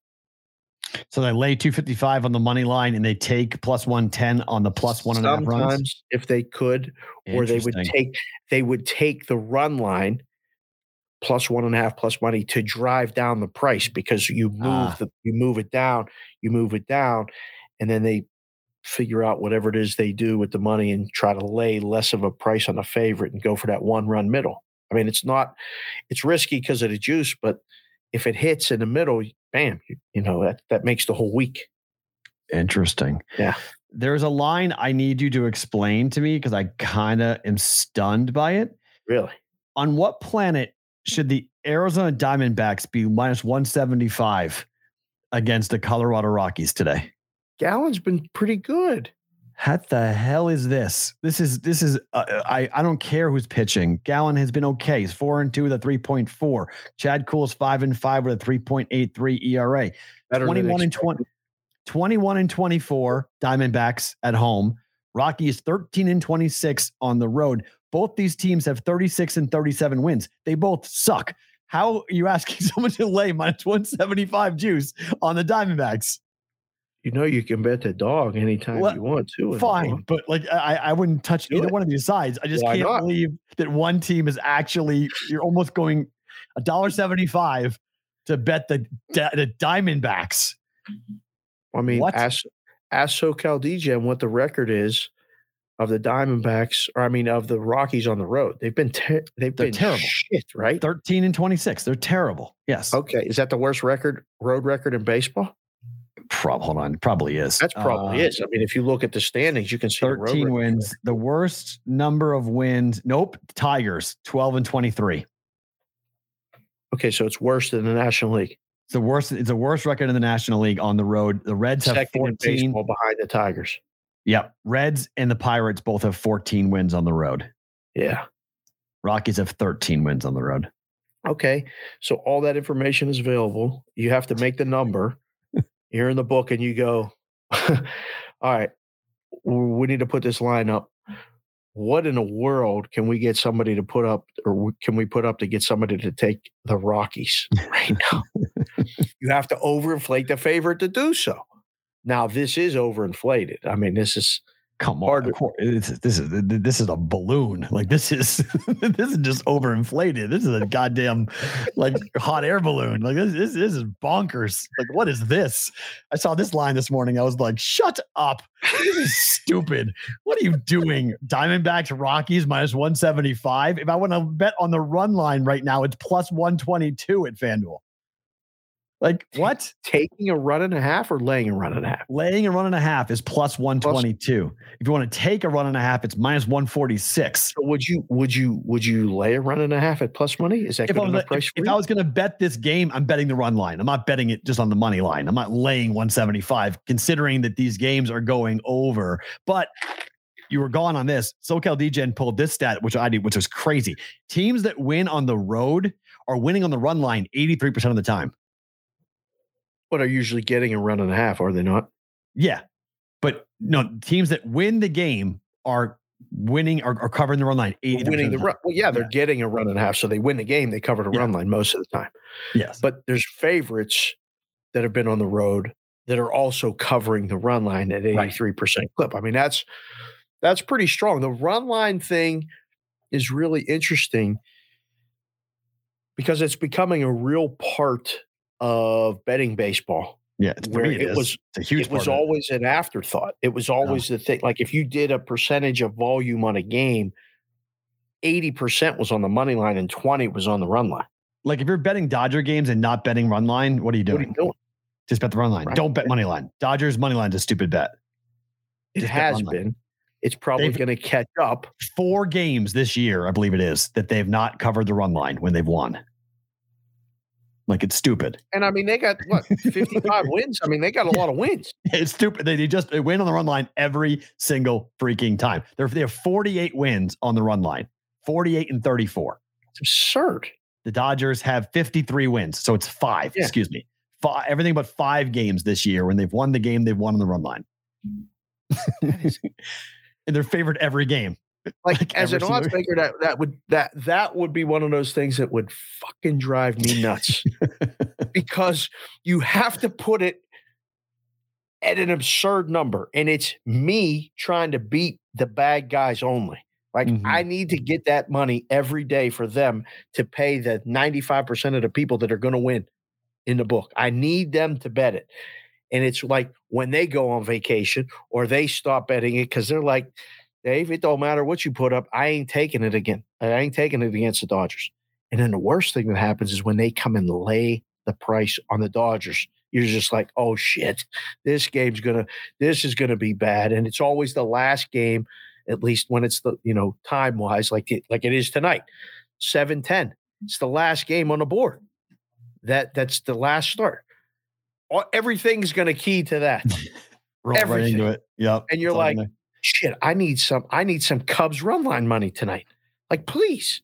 And you can't get it. So I don't know. I'd actually rather lay the money line with the Diamondbacks than take them on the run line tonight, even though it's plus money. Because this will be that game where the Diamondbacks will win. They'll win by 1 and piss 3-2. You off even more. Yeah. This is a straight no play. Get away from me. I hate this game. All right. I bet this last night. I'm curious your take on this. Another win for Tony Gonsolin. Another dominant performance. He's gonna start the All-Star game at home. Well, let's go back to the first thing you just said, because that's what I bet last night. I took 12 to 1. Hello. How do you feel about who wins the NL Cy Young? Because he's the 4th betting option on the board. Alcantara is 1 at plus 110. Burns plus 550. Musgrove plus 900. Gonsolin is plus 1200. I mean, I waited last night. I haven't made it. I bet it, and then I wanted to see what was happening. He was 4-0 Dodgers, and then he gave up a 2-run home run. And I was like, if he gets hit hard, maybe I get a better price. Maybe it's 13 or 14 or 15 to 1. Didn't move. Market stayed totally stagnant. Give up another run. Yeah. Nope. Got another win. Yeah. He is undefeated currently, and he is tied for the major league lead with 11 wins right now. 11-0. 1.62 ERA. Keep downplaying the importance of wins in baseball. Well, I'm going to downplay it too, but he's at 1.62 ERA and 0.8 WHIP. It puts the 11-0 mark in play to me, because then it works. It shines the light on that more, because you can't take that away, right? Because he has all the other numbers. Because DeGrom did that. DeGrom had the 1.5 ERA and the 0.6 WHIP, whatever it was, and he was like 3-2. Because the Mets couldn't win games, but he didn't get run support, right? And he didn't pitch enough, right? But Gonsolin hasn't missed the start, and you can't say, "Well, Gonsolin's winning these games because the Dodgers lineup is so good." No, you're not scoring on this guy. You're just not. So I don't know. I mean, I get everyone's talking about Alcantara and like saying he's going to win it. Saying he's going to win it. And everyone. And Jordan just said it in the chat. It's those two. I think it's those two. Like I would be going to get Burns money right now. Okay. If it was me, I would have that flipped. Musgrove's the X factor, because if San Diego can, close that gap, God forbid, win a division, right, and he keeps doing his thing, I think he'll get some run. But I like the bet. I mean, you already hit, Warriors 7-1. I think that's as live as could be. I mean, I watched it a little bit last night. I watched the replay a little bit, saw the highlights. Guys putting up the numbers. I don't know how they're going to measure this thing. And I hate these voting things, because I don't know, are they going to measure it? But Cy Young is one of those things where I feel like a little bit more, I feel a little more comfortable with Cy Young just because I think it's baseball, so it's the course of an entire year, and there's going to be some separation. And you kind of know a little bit more, and I just think for a guy who's going to start the All-Star game, I would agree he's going to be the guy on the hill, Dodger guy, Dodger Stadium makes perfect sense. He's going to start the All-Star game. Second half of the year, we don't know what he's going to wind up doing. That's why it's 12-1. So it's more or less like, let's take a position here at 12-1. Maybe he elevates to the top of the board and Alcantara comes down and maybe he's 6-1 or 7-1. You bet both and you got 2 tickets at good plus money for the 2 guys who are going to win it. Right. I don't think that's a bad move at all. My third would be Musgrove instead of Burns if it was me right now. I just don't think that he'll get enough publicity unfairly or fairly. Nothing against Milwaukee. All of our people in the Midwest, again, it's not personal, but they just don't get the pub that these other guys do. I mean, and Alcantara is unbelievable. I mean, you see what he's doing on that team. But he's 9-3, 1.86 ERA, higher ERA, higher WHIP, 3 losses. These guys got ERAs under 2, and it's July. Like, baseball's changed so much. That never happened. It was one guy, Pedro. Right. That was it. 1.99. That was a 1.99 year. It was just under 2. It was 1.99. It was like just under 2. It was, but it would hover around there. And then everyone else was at 3 or higher. Like if you got it under 3, 2.96. Big deal. Shit. What is this guy doing? 3.2 was usually the ERA winner around there for a starter. So it's all impressive. I think it's a good bet. I do. AL MVP. How do we not bet? I haven't bet this yet, but I'm considering it. Ohtani is 2-1. I get that it's not a big return, but Judge is going to sit for many games. The Yankees are being open. He sat last night. The Yankees are not going to play Aaron Judge a lot in the second half of the season. He's going to play, I would say, 65% of the games in the second half. So if they have 7 games in a week, he's going to only play 3 or 4? I think they're going on the broadcast last night. He's sitting in each series. If they play a 3-game series and a 4-game series, he's going to take a day off in each. Yeah. I think the Yankees are going to really baby him tremendously. He's already got issues right now. He woke up with a sore back. They're worried about hamstrings. They don't care about this award for Aaron Judge. This is the only thing the Angels have going for them is that Ohtani could win back-to-back MVPs. You like it at 2-1? Judge is the MVP. I think so, but again, he still might be the MVP, but he may not win it because he may not play enough games. Correct. And I mean, Ohtani did something 2 days ago. Ohtani did something that has not been done since 1920. He had 10 Ks, 2 RBIs, in a stolen base in a single game. 1920. It's been 100 years since somebody did that in a Major League Baseball game.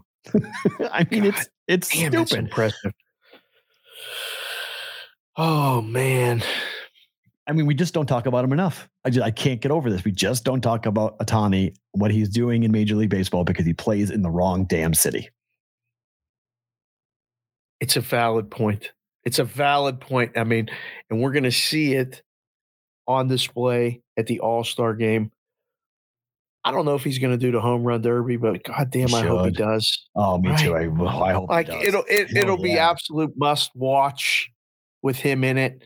And I know why guys. Vlad said no because Vlad's out of it. So we need some big bats in there to draw some eyeballs. Yeah, I think. I mean, it would be great if he did. I mean, how much higher is it going to go? We always talk about making bets again at good numbers, and for the CLV crowd, you want to get good closing line value.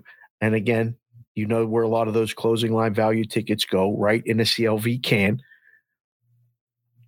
But I mean, how much higher is it going to go, P-Roll? It ain't going to go much higher. He's going to hover at this number or lower, barring an injury. I think he'll close laying juice. I think as the year goes on, you're going to lay juice at some point with this. If Judge sits as much as you think he's going to sit, I think it will go to minus money. I don't know. I think I just haven't bet it, but I don't see anybody else winning this award besides Judge or Ohtani. Take the plus money now. Maybe you get an injury to Judge. Maybe you get plus money on Judge and you try to win a unit. Like, you're not going to clear big money on this. You're not going to win 8, 9, 10 units, but you're just trying to double your money. Right. And I think you have a chance to do that. What gives you a position to work off of? I mean, are you resigned to the fact that it's Judge or Ohtani? Yes. That's pretty much, I mean, when you really look at it, like, who else can win it? I don't think anybody. Alvarez is the only one, but I don't think he's going to get enough. If Alvarez hits like 55 home runs or something, then maybe, but he's going to have such an incredible second half of the year to win it that I don't think to overcome what Ohtani is doing on the mound. It's Judge is insane home run wise. I get that, but Ohtani is doing something we just haven't seen. Right? He's given up How many years can that argument go, though? The rest of his career. Like, we're now having the conversations about when will we see other players like Ohtani be allowed to play both sides? When do they two-way players coming up through the minors, allowing guys to play? I mean, why? It happens in college all the time. Pitchers and hitters college baseball's got guys who pitch on Fridays and bat on Saturdays. Why can't more players be allowed? It's really hard. It's really hard to do. You have to be such a good hitter to even – all the pitchers think they can hit. I mean, Brother Dan, if he's there, he was my catcher. I was a pitcher. I could hit, but I was never as good of a hitter as I thought I was. Listen to this for a second. Just listen to this. This is insane. Ohtani, his last 5 games pitching, 5-2, 4-1, 5-0, 4-1, 5-2. All wins for a team that sucks in the Angels. 0. What's the Angels record right now? Angels are 38 and 46. 8 games under 500. Okay, and he just won 5 games in a row with 5 quality starts. Oh, it's insane. It gets better. Earned runs 0-0-0-0-1. Who were the opponents? Marlins, White Sox, Royals, Seattle, Boston. Ks 10, 11, 13, 6, 6. Damn, son. It's 7 innings, 5 2/3, 8, 6, 7 innings pitched. ERA is 2.44, 8-4 record, 0.99 whip. Shit, can he win the Cy Young? I mean, it's stupid. Can he actually win the Cy Young? He can't win the Cy Young, can he? I don't think he can, but I mean, how's the American League Cy Young market? It's going to be McClanahan who goes today. But I mean, offensively, the guy is raking offensively. Like, it's stupid what he's able to do. I mean, he's got a 1.5 WAR at the moment, but I mean, he's averaging, he's at 18 home runs, 53 RBIs. He's batting, he's got a 1 triple, 15 doubles, 78 hits. He's batting 257 with a 490 slugging percentage and an 833 on base percentage. To go along with a 0.99 whip. Like, how is this guy not the MVP? Like, it's not, I hate the fact that the team sucks, but the numbers are just dumb. Can they give him the Cy Young and give somebody else the MVP? Give them both. Give them the MVP and the Cy Young. Make history. First guy ever to do it. McClanahan's plus 250. Verlander's plus 270. Garrett Cole is plus 850. And Ohtani is plus 950. Everyone else is 17-1 or higher. Manoah had a bad start. He's up to 19-1. Dylan Cease is up to 19-1. Gossman's even 17-1. They're fading away. They could give him the Cy Young to give somebody else the MVP or vice versa. No. If they did both, that would be incredible. Be the greatest single season in Major League Baseball ever. Ever. MVP on a team that sucks. I hate the Angels. God, I hate that franchise. Oh, ruined Trout, burying Ohtani. This dude played in New York, or this guy played in Chicago, or played in Philadelphia or Boston. This dude would be on the front page of every sports page every damn time he pitches, every time he did something. It's all we'd be an international event. What are you talking about? LeBron James. He'd be everywhere. He plays in a crap market with a crap team. Sucks. So infuriating. I hate it.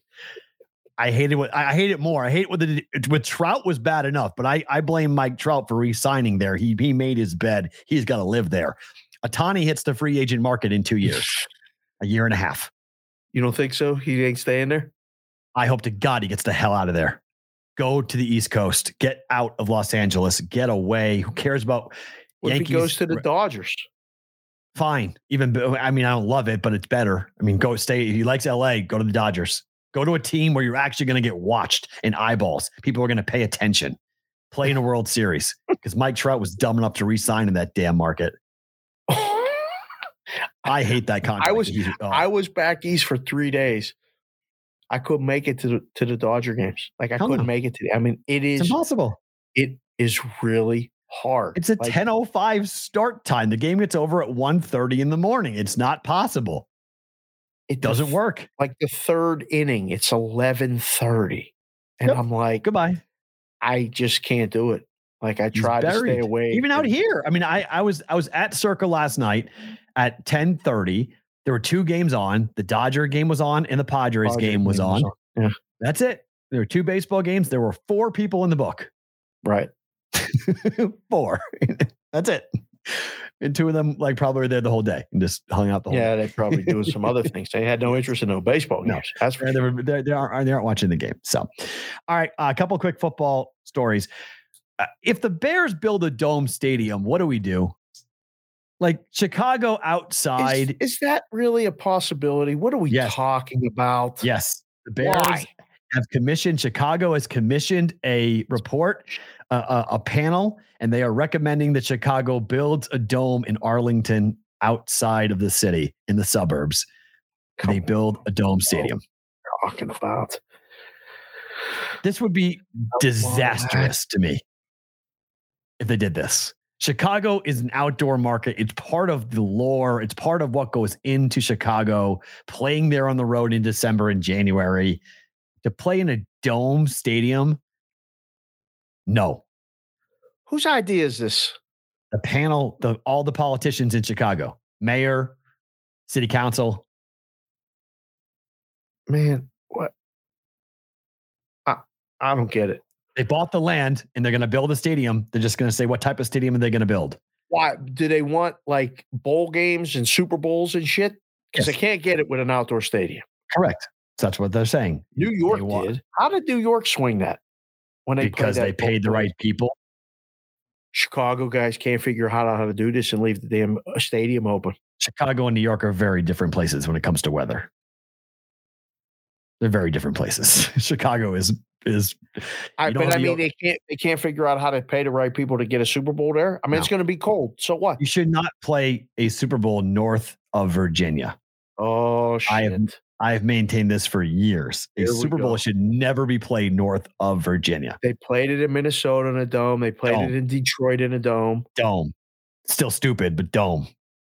Stupid. Nobody wants to go there in December and January and freeze their ass off. Nobody wants to be bundled up. They want to go have fun. They want to go to New Orleans, in Miami, in Dallas, in Vegas, in Los Angeles. Phoenix next year. Phoenix. That's what they want. They want warm and fun, not freezing cold. Slip and break your neck because it's ice outside your hotel room. No, I hate it. Boston, get out of here. Philly, get out of here. New York, Chicago, get out of here. Stupid.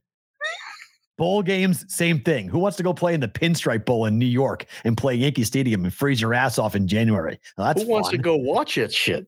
That too, but why have a bowl game? Fenway Park should have a bowl game. It's stupid. What are you doing? Bowl games are not meant to be played. It's supposed to be rewards for these kids. Hey, by the way, have fun. Go up there and freeze your ass off in New England. That's a great. Oh, I'm so happy to go do this.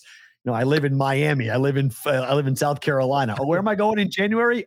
Boston. Oh yeah, sign me up. Jesus, what are they doing? It's obviously for bigger reasons than just playing the games. Right? They're trying to get a big event. They're trying to get a Super multiple. NCAA tournament games. If you ask the fans who go to the games, what would they say? We got anybody from Chicago in the chat? Light us up. I think it would depend upon who you are as a person. Because I think I ain't going to no games in the cold no more. I did it for a lot of years. At Penn State, I went to every game when I was there, and then I lived there. And you knew about the advantage you would have by having that environment, right? Oh, I used to call it the Beaver Stadium mystique. Yeah. You used to see it coming from the mountains. And I'd be like, look, at Penn State in the second half. My fraternity brother's like, what are you talking about? I'm like, this shit's coming. I said, they ain't going to know what hit them. That stuff swirls in. I said, it starts snowing. The PA guy would play, let it snow, let it snow, let it snow. That's awesome. The students would start singing it and going like this. Wow, that's cool. The team would get it going. I've made so many. I mean, it was funny, but like we would know when it was coming. So absolutely, you saw it coming. So then, why would you want to get rid of that? I would never. So I would never either. I mean, I think if you're going to build a stadium, that's fine, but don't you dare build a dome. It's a bad idea. Indianapolis gets a Super Bowl, right? Yep. Dome.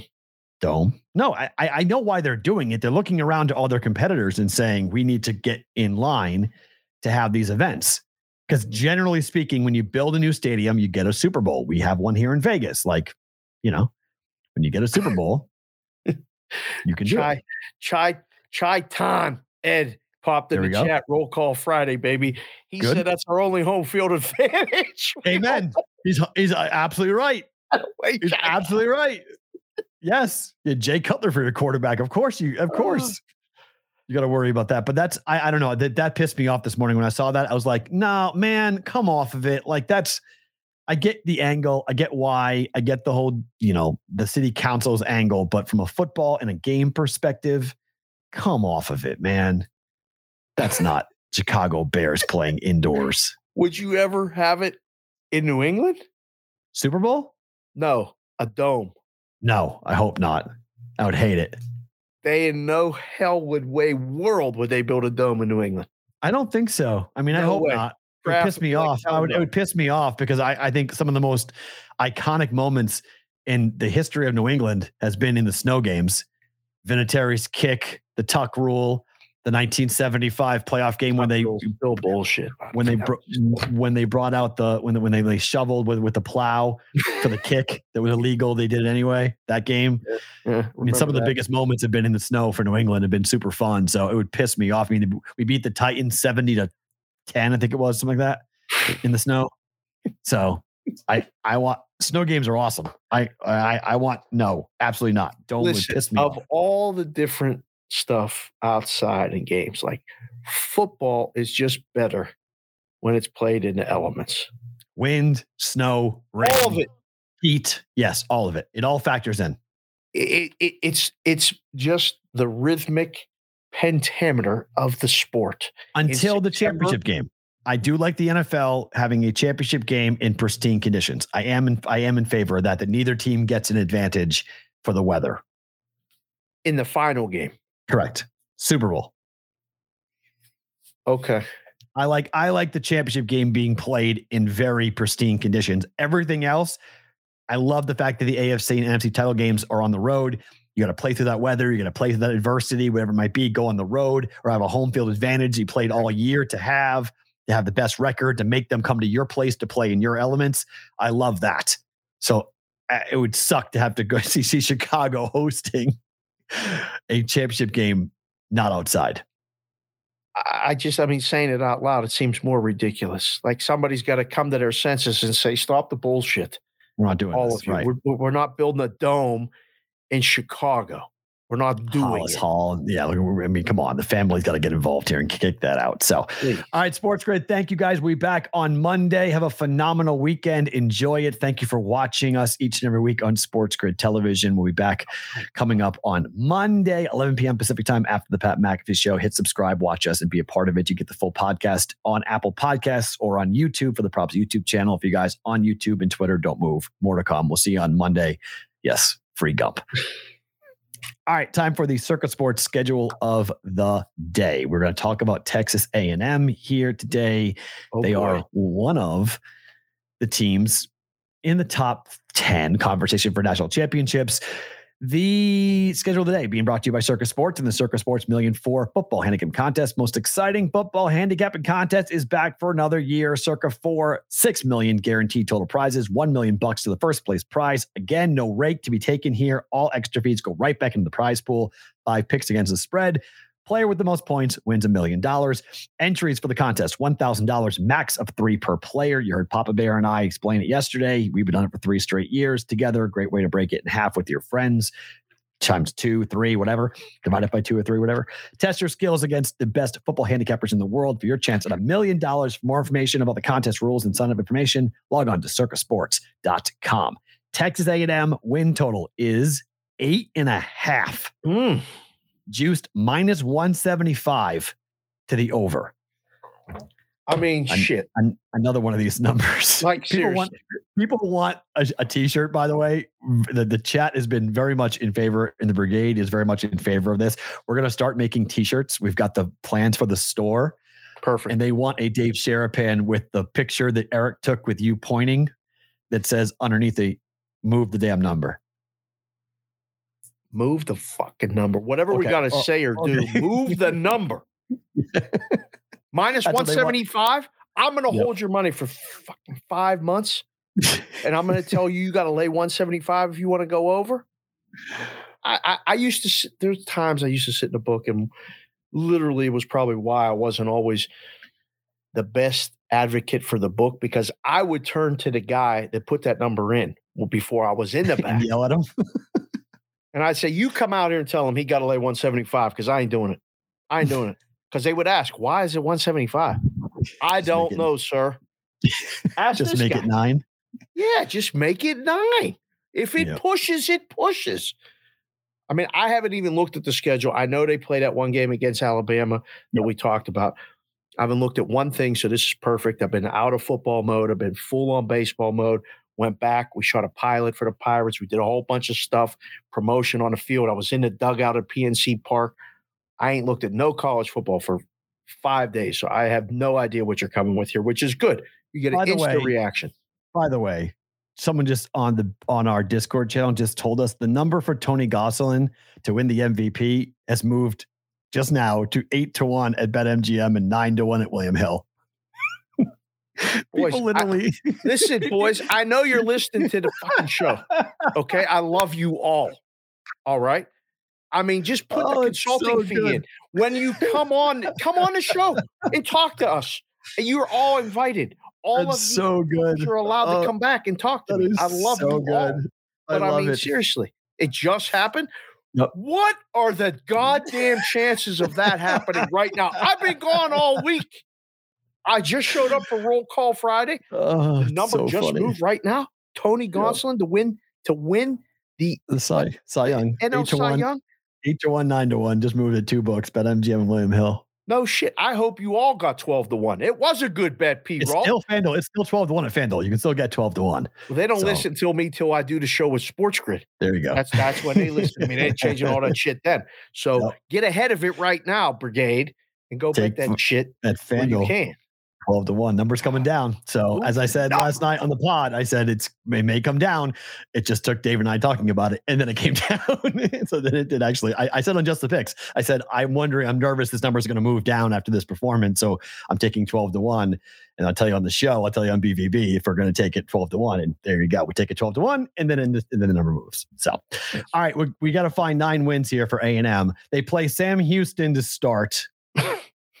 Yes, it's a win. They play Appalachian State in week 2 at home. Can't wait till these super conferences, and then they can't do these bullshit games. But okay, it's another win. That's a good point. Miami at home, night game. Miami, Florida? Yep. It's an interesting game. Piques my interest for sure. It's like a okay, maybe game for Miami on the road. De'Aaron King is a problem. Back again, saying no to the NFL, coming back after the injury, and we'll see what he looks like. The guy suffered, a lot of difficult leg injuries, but he's a problem. he's a talented kid. 2 tune-ups though. The game goes to Texas A&M, but that's like we got to remember that's probably a cover for Miami. That's probably a close game. Yep. Week 4 at 3-0, to Dallas, Jerry's World, A&M versus Arkansas in week 4. Neutral site, Jerry's World. Yep. What's Arkansas's team total? Arkansas's team total right now at FanDuel is 7.5. Juice to the under at -170 to the under. I mean, we need the T-shirts. We need the hats. Move the F in number, whatever we're going to say on it. Yep. Under 7.5, -170. That might be an upset. I mean, that's 4-0 to the season if we give them this game. Yep. I'll say 4, but I ain't crazy about it. I could be 3. It's definitely 3, but we'll go 4. Yeah, I think it's probably 4-0, but the Arkansas game is the one I'm with you. I have pause with that. Right. At Mississippi State with the Alabama road trip looking right at them the next week. They play they play neutral site on the road and on the road at Bama. They play 3 straight road games with a bye in between. They play October the 1st at Starkville against Mississippi State, October 8th at Alabama, bye week, and then at South Carolina on the 22nd with Spencer Rattler. Shit. Spencer Rattler is the new quarterback. Wow. I think they lose 2 of those games. They might lose all 3. They probably lose 2. So I'd say of that stretch there, it's only 1 more win. So that's 5. If Jimbo loses all 3, Aggie fans are going to flip out. Like, that is bad news for Jimbo Fisher. You know the way these things go in college. Oh, yeah. Like, I've seen this at Penn State so many times when I was at school, since I've been gone out of school. They'll start out 5-0. They'll beat the Cupcakes. They'll win the first 2 conference games. They lose a game. Insta letdown. Spiral. Yeah. Boom. Lose 2, lose 3. I think the game at Starkville, I think it's more likely they lose to State and they lose to Bama and they beat South Carolina after the bye. After the bye. That's exactly the scenario. But that's still only 5 wins. Right. They get caught looking ahead to Alabama. They beat Arkansas. They feel good about themselves. They go to a tough place in Starkville. They lose the game they're not supposed to. And then they go to Bama and they get their doors blown off against Alabama. Ole Miss. J-Dow bets with a good point. We'll have to remember to bet the under in the game before the Bama game. That'll be one of those don't show nothing. State. Right. Yeah. Yep. It'll probably be a tight game. Who's Ole after Miss. South Carolina? Ole Miss? Home game against Ole Miss. No Matt Corral, new quarterback. But it's Kiffin. That's all right. I like Ole Miss. Just in the spot. I mean, okay. What day is that? October 29th, Saturday, October 29th. Let's see if Chrissy has a number. I'm going to say A&M -3. His opener was 7. Ooh, A&M -7? Yeah. Okay. Don't know about the Ole Miss quarterback. Okay, fair. Florida at home on the 5th of November. Florida at home. Wow. I mean, Texas A&M is going to win the game, but God, Chris has this. What do you think it is? 10? 10.5 was the opener. Okay. Yeah. Florida's not going to be good. Florida's going to be bad. Florida's going to be bad. Yeah. Florida's not going to be good this year. Bad, like 500 bad? Or worse. What the hell's their season win number? Florida, I'm going to say 6.5. That low? Their number, Florida's win total is 6.5. -170 to the over. FanDuel's really setting the world on fire with these. We could do the whole SEC. FanDuel, SEC, move the fucking number. What do you do? Bet season win totals here. Just bring the Brinks truck because you're going to be laying the juice on every one. Yep. So Florida's a win. At Auburn is their last road game of the year on November the 12th. That's a hard game. It is kinda. I mean, Auburn's 5.5 win total. Well, it's a rebuild. For the win total, you got to count it as a win, but Texas A&M's -2 was the opener. Against Auburn on the road? Yes. Wow. Okay. That was surprising. I mean, I counted it as a win, but shit, that's a hard game. So I'm at 7 for wins. What am I at? And they've 6? got 2, and they've got 2 left. UMass, my team, my alma mater. Wait It's a an second. app joke. What the hell day do they play them? They play A&M plays UMass November what? 19th. Man, UMass must get a bag to go play that game. Of course, they get $500,000 minimum, maybe $1 million to go play. Absolutely, they lose in by November 50 to get whacked. Get annihilated by 50. And then the last game of the year is against LSU at home, Thanksgiving weekend.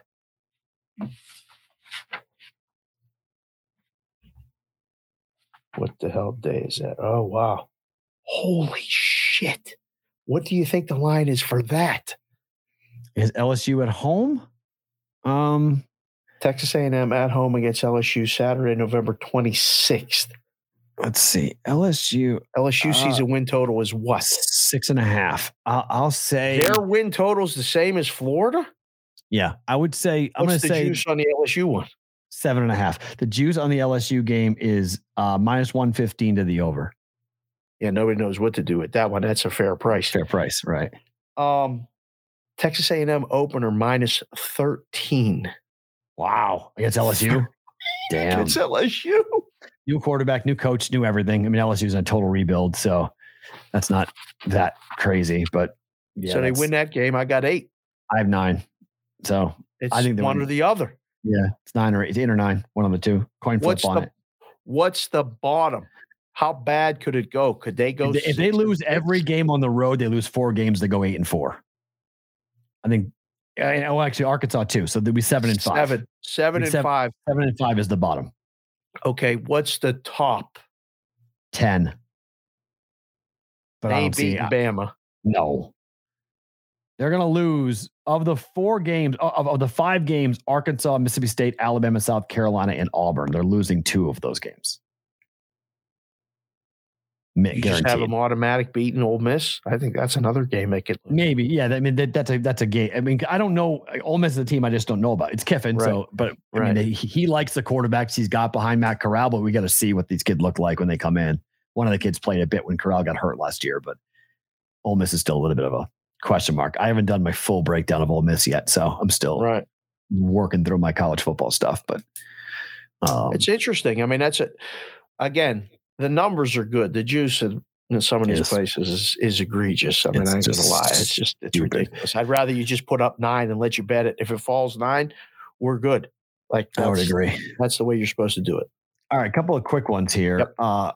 Our boy Spencer is killing these Nerfy bets. Nice. Attaboy, Spence.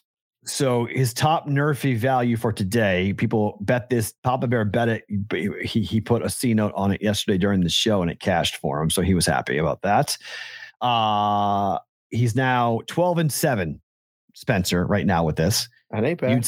You said you like Zach Gallen for the Diamondbacks. Mm-hmm. Minus 104, no run, first inning Rockies at Diamondbacks.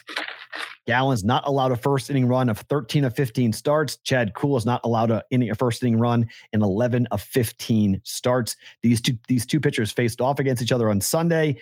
Both guys did not allow a run there. Like a Nerfy here on D-backs Rockies? Yes. I do. I like it too. I like it too. I liked his bet yesterday. I like this bet too. Does it come into your handicap? Because sometimes I would do this in the book. It just happened less than a week ago, you said. Correct. That's why the yes is favored. And it's flipped. I'm not really worried about Colorado scoring in the top of the first. I'm worried about Arizona scoring in the bottom of the first at home. Arizona is ranked 25th in first inning run score percentage at 22%. Nice. So one of the worst teams in baseball scoring in the first inning. Perfect. So yeah, I like it. Yeah.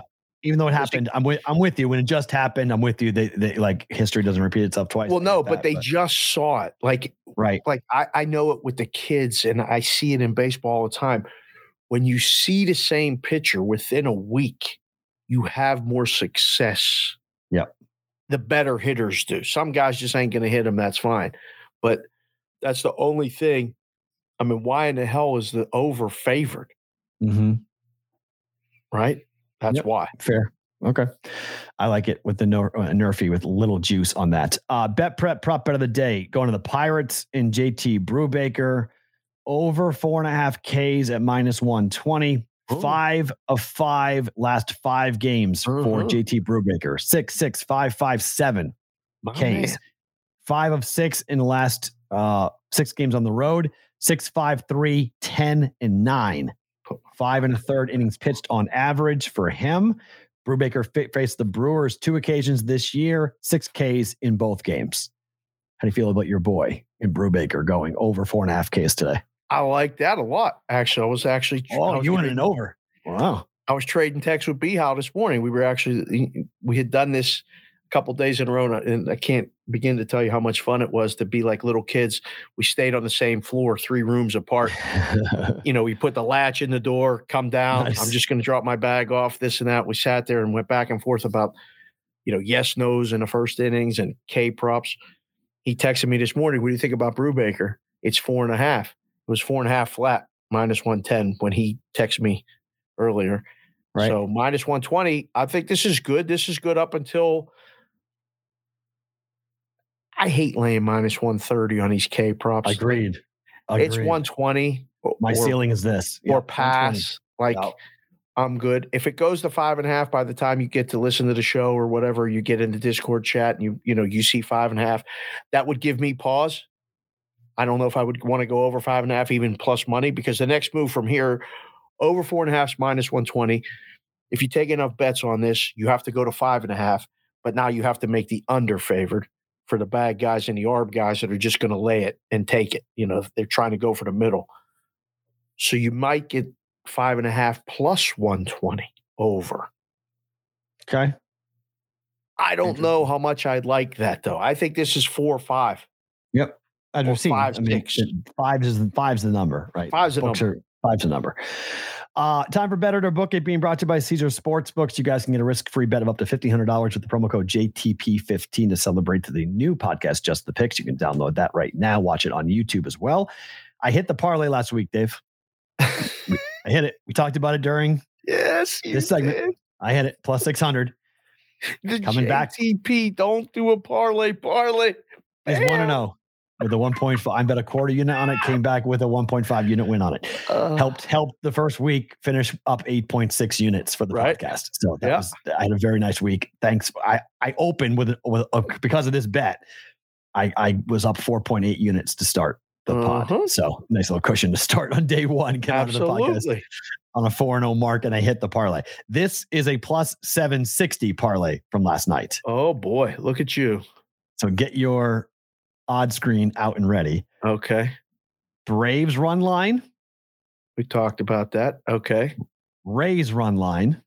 Where are we at here with that? It's McClanahan going for the Rays. Okay. At Cincinnati? Yep. Okay. Mets run line. Mets 46 and 37 on the run line. Man, the Mets used up all them runs last night.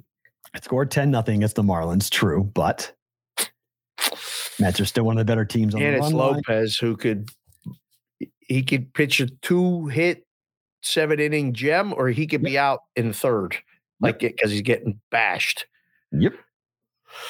That's the game. Miami is the one I'm worried about. Miami is 41 and 40 on the run line this year. Of course, that's the game you should be worried about. That's the game but I needed that game at plus 135. I needed that game to get me over 600. It pushed me way over 600. It got me to 760. Right. So that's the plus money play on the run line. That's the one that's like, ooh. That's Darren Sumner, by the way. Yep. Darren Summer just popped in the chat and said, FanDuel moved Brubaker to 5.5. There you go. Come on, bro. Like I said, are they listening now live too? Nah, who knows? I mean, Darren's our guy for bet. He's the one who gives us the prop of the day. He probably bet it already. Darren probably hammered it. That's what moved it. Forget about us talking about it. This is not bad. Listen, you'll hear all the time, oh, you do those run line parlays, that's square, all this square bullshit. I don't care. Does it cash or not? Yeah, does it win or not? I don't care. Yeah, this will be a fun bet. I think you'll have to sweat that Mets one. Probably so. Yeah, I think you'll have to sweat that Mets one. I think the Rays are good. The Rays are my full unit play is Rays first 5, laying a half a run with McClanahan on the mound at -110. That number has since a bunch of these numbers have moved already, but against the Reds. Betting or booking Rays first 5 on the run line. Laying a run and a half. Half a run. First 5. A half a run. Half a run in the first 5. Yes. At -110. I can't stand laying that run and a half. That tie game kills me. Welcome back to the show. I don't want to get Wally pipped. I guess I got to bet it. I'm going to bet that one because I think the Rays are the right side. I like McClanahan. Obviously, right now, AL Cy Young favorite. A lefty against that Cincinnati lineup. If we're tied 2-2 or 1-1 after 5, I'm going to be pissed. You're going to be pissed. I'm going to lose money. Of course, I'm going to be pissed. It's my money in play. Yes, I'm going to be pissed if I lose on that. Second bet, Dodgers run line against the Cubs. This is Thompson.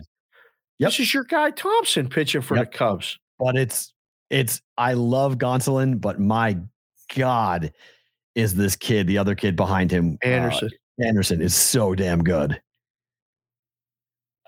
Met a kid who actually played with him in high school or pitched. Wow. Yeah, we were talking. And he's like, "Do you know Anderson for the Dodgers?" I'm like, "Yeah, he's really good." He's like, "Yeah, played with him in high school." I was like, They have won. Yeah, that's sick. Of his starts, he's 9-1, but he lost 4-0 to the Rockies, but 1, 2, 3, 4, 5, 6, 7, 8-1 are the Dodgers. To the run line.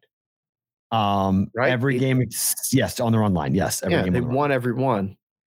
12-3, 10-1, 3-1, 6-1, 11-9, 4-1, 8-4, and 7-2 of the 9 wins. 9-0 on the run line, 9-1 straight up.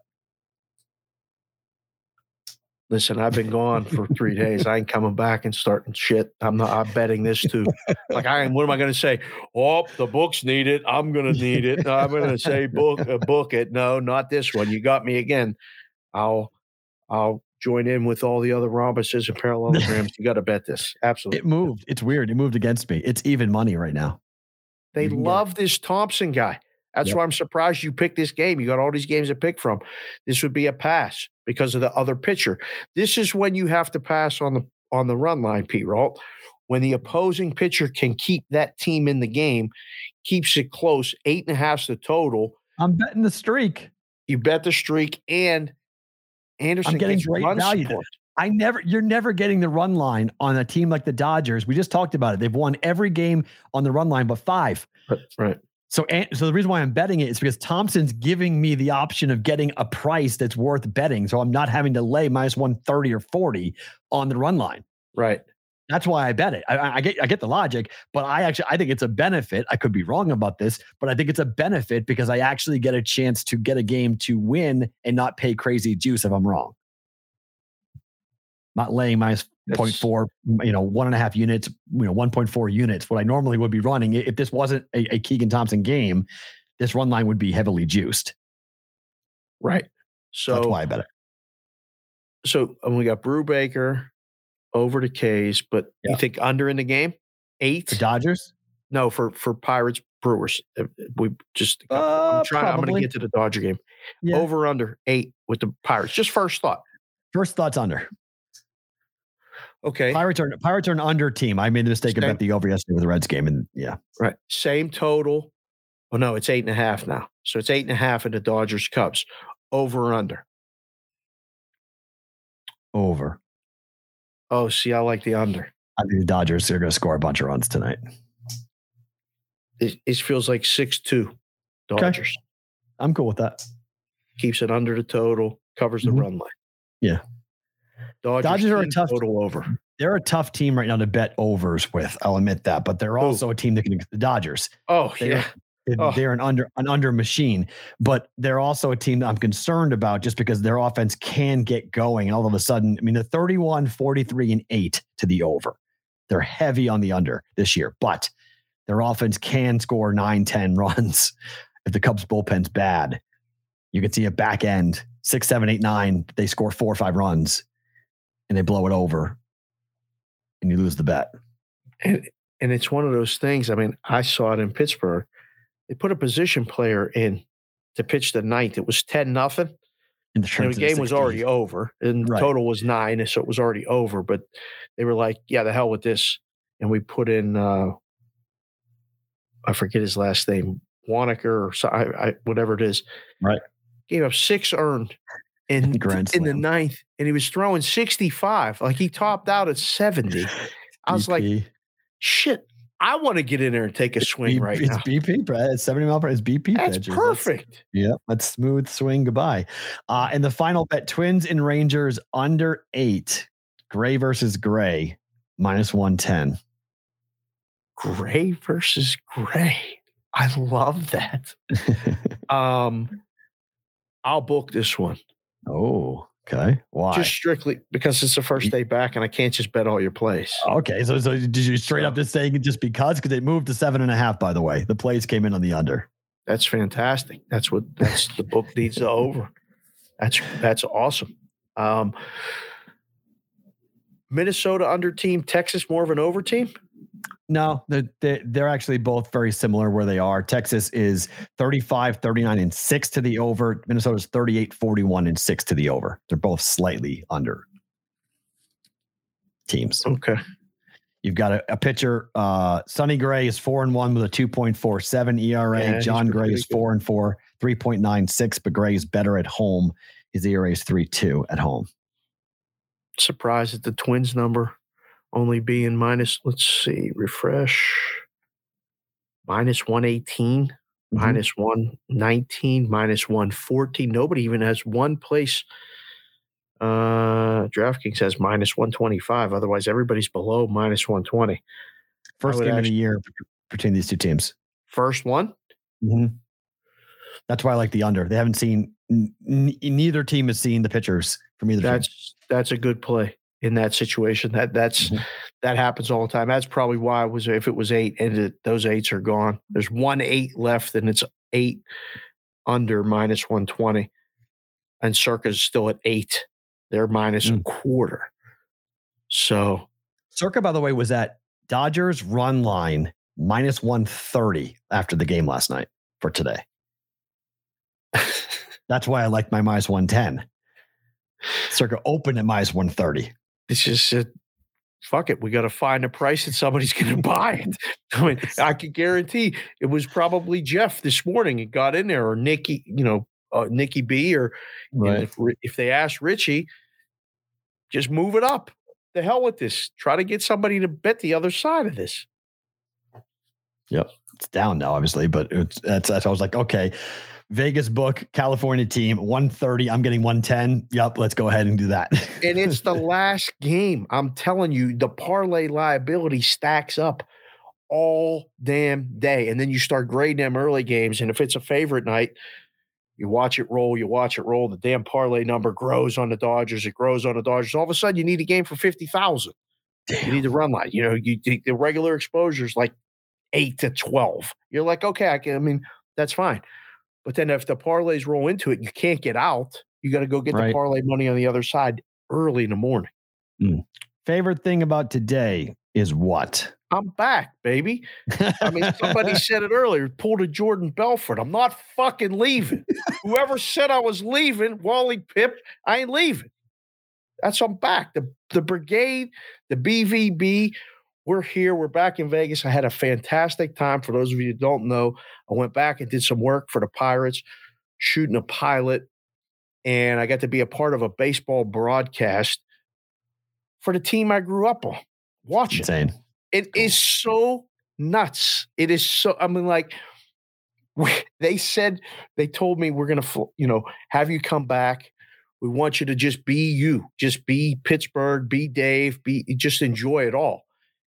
And I'm flying back. I hug and kiss the girls goodbye. They drop me off at the airport, and I'm getting on a plane, and I'm like, I can't believe this is happening. Like, this is really happening.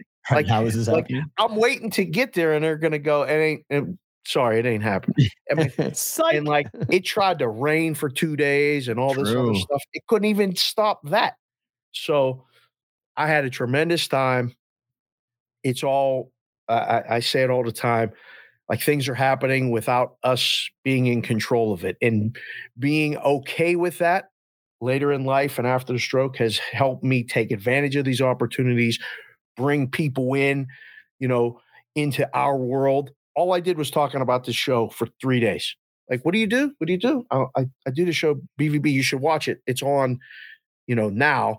And it's so weird. I mean, I give you guys credit on the East Coast. 1:00 is when the show started. And I was out and about and I was trying to keep peek an eye on it and stuff. But we had these production meetings and all this stuff. So watch it. But it's a different time world. Like everything we do is in the morning. I sign on, I get to ready and, whatever. Look, it's 10:00. So yeah, I am not fucking leaving. That's the deal. My favorite thing about today is that we went 3 shows without you. A grand total of 3 swears were said in the 3 days. Oh, was there a memo I wasn't supposed to swear? No, I just been counting in my head. You've now said 16 swear words in this episode. Are you keeping track? In my head, I've been counting because I've been laughing. Well, you're bad at math. It's a lot more than that, brother. It is? Really? Bad at math. How many is it? It was probably 16 after we said goodbye to sports. Wow. So I just wanted to be said that I am not the one making Matt Farrell work. It's okay. You. I like it. I like the edge. I think it's interesting. It's fun. I love it. It was, I was laughing in my head because I'm counting in my brain. I'm going, because Matt sends the emails with the swear words every day to when the timestamps, and we had one day where there were 0 swears. We had one day with 2 swears, and I was like, "How many swears are we going to have to knock out of this? This is going to be like this kid, the producers back at Sports Grid, is going to be like, what the hell just happened? You guys hired Dice Clay? Like, what just happened? Right? Like, we were all good for 3 days. My life was easy. It was plug and play." And now here's the laundry list of swears you have to go ahead and take off. So that's my favorite thing about today. It's great to have you back, but it's also great to see the number of swear words that are going to be there. So guys, subscribe to the YouTube channel for us. If you could get us to 1,000, tell your buddies to do so as well. We got to get to that 1,000 number before Monday, if it's possible. I really would appreciate that. If you guys could help us out, hit the like button on the video. We're seeing, you guys are coming back every single time and watching the show on Roll Call Fridays. It's becoming a really cool thing. It's becoming so cool that we're planning on doing some cool shit coming up in football season for it. So really looking forward. Can't tell nobody yet. Nothing. It's all in the planning stages, but we're planning things as to what's going on. So it's all happening. Things are rolling really good. Even Big Boss Man's happy. He sent me an email today, so he's happy. So things are going swimmingly at the moment. So we like where we are. Thank you for being a part of this. We will talk to you on Monday. He is Dave. I am Matt. Monday for the Bostonian versus the Book.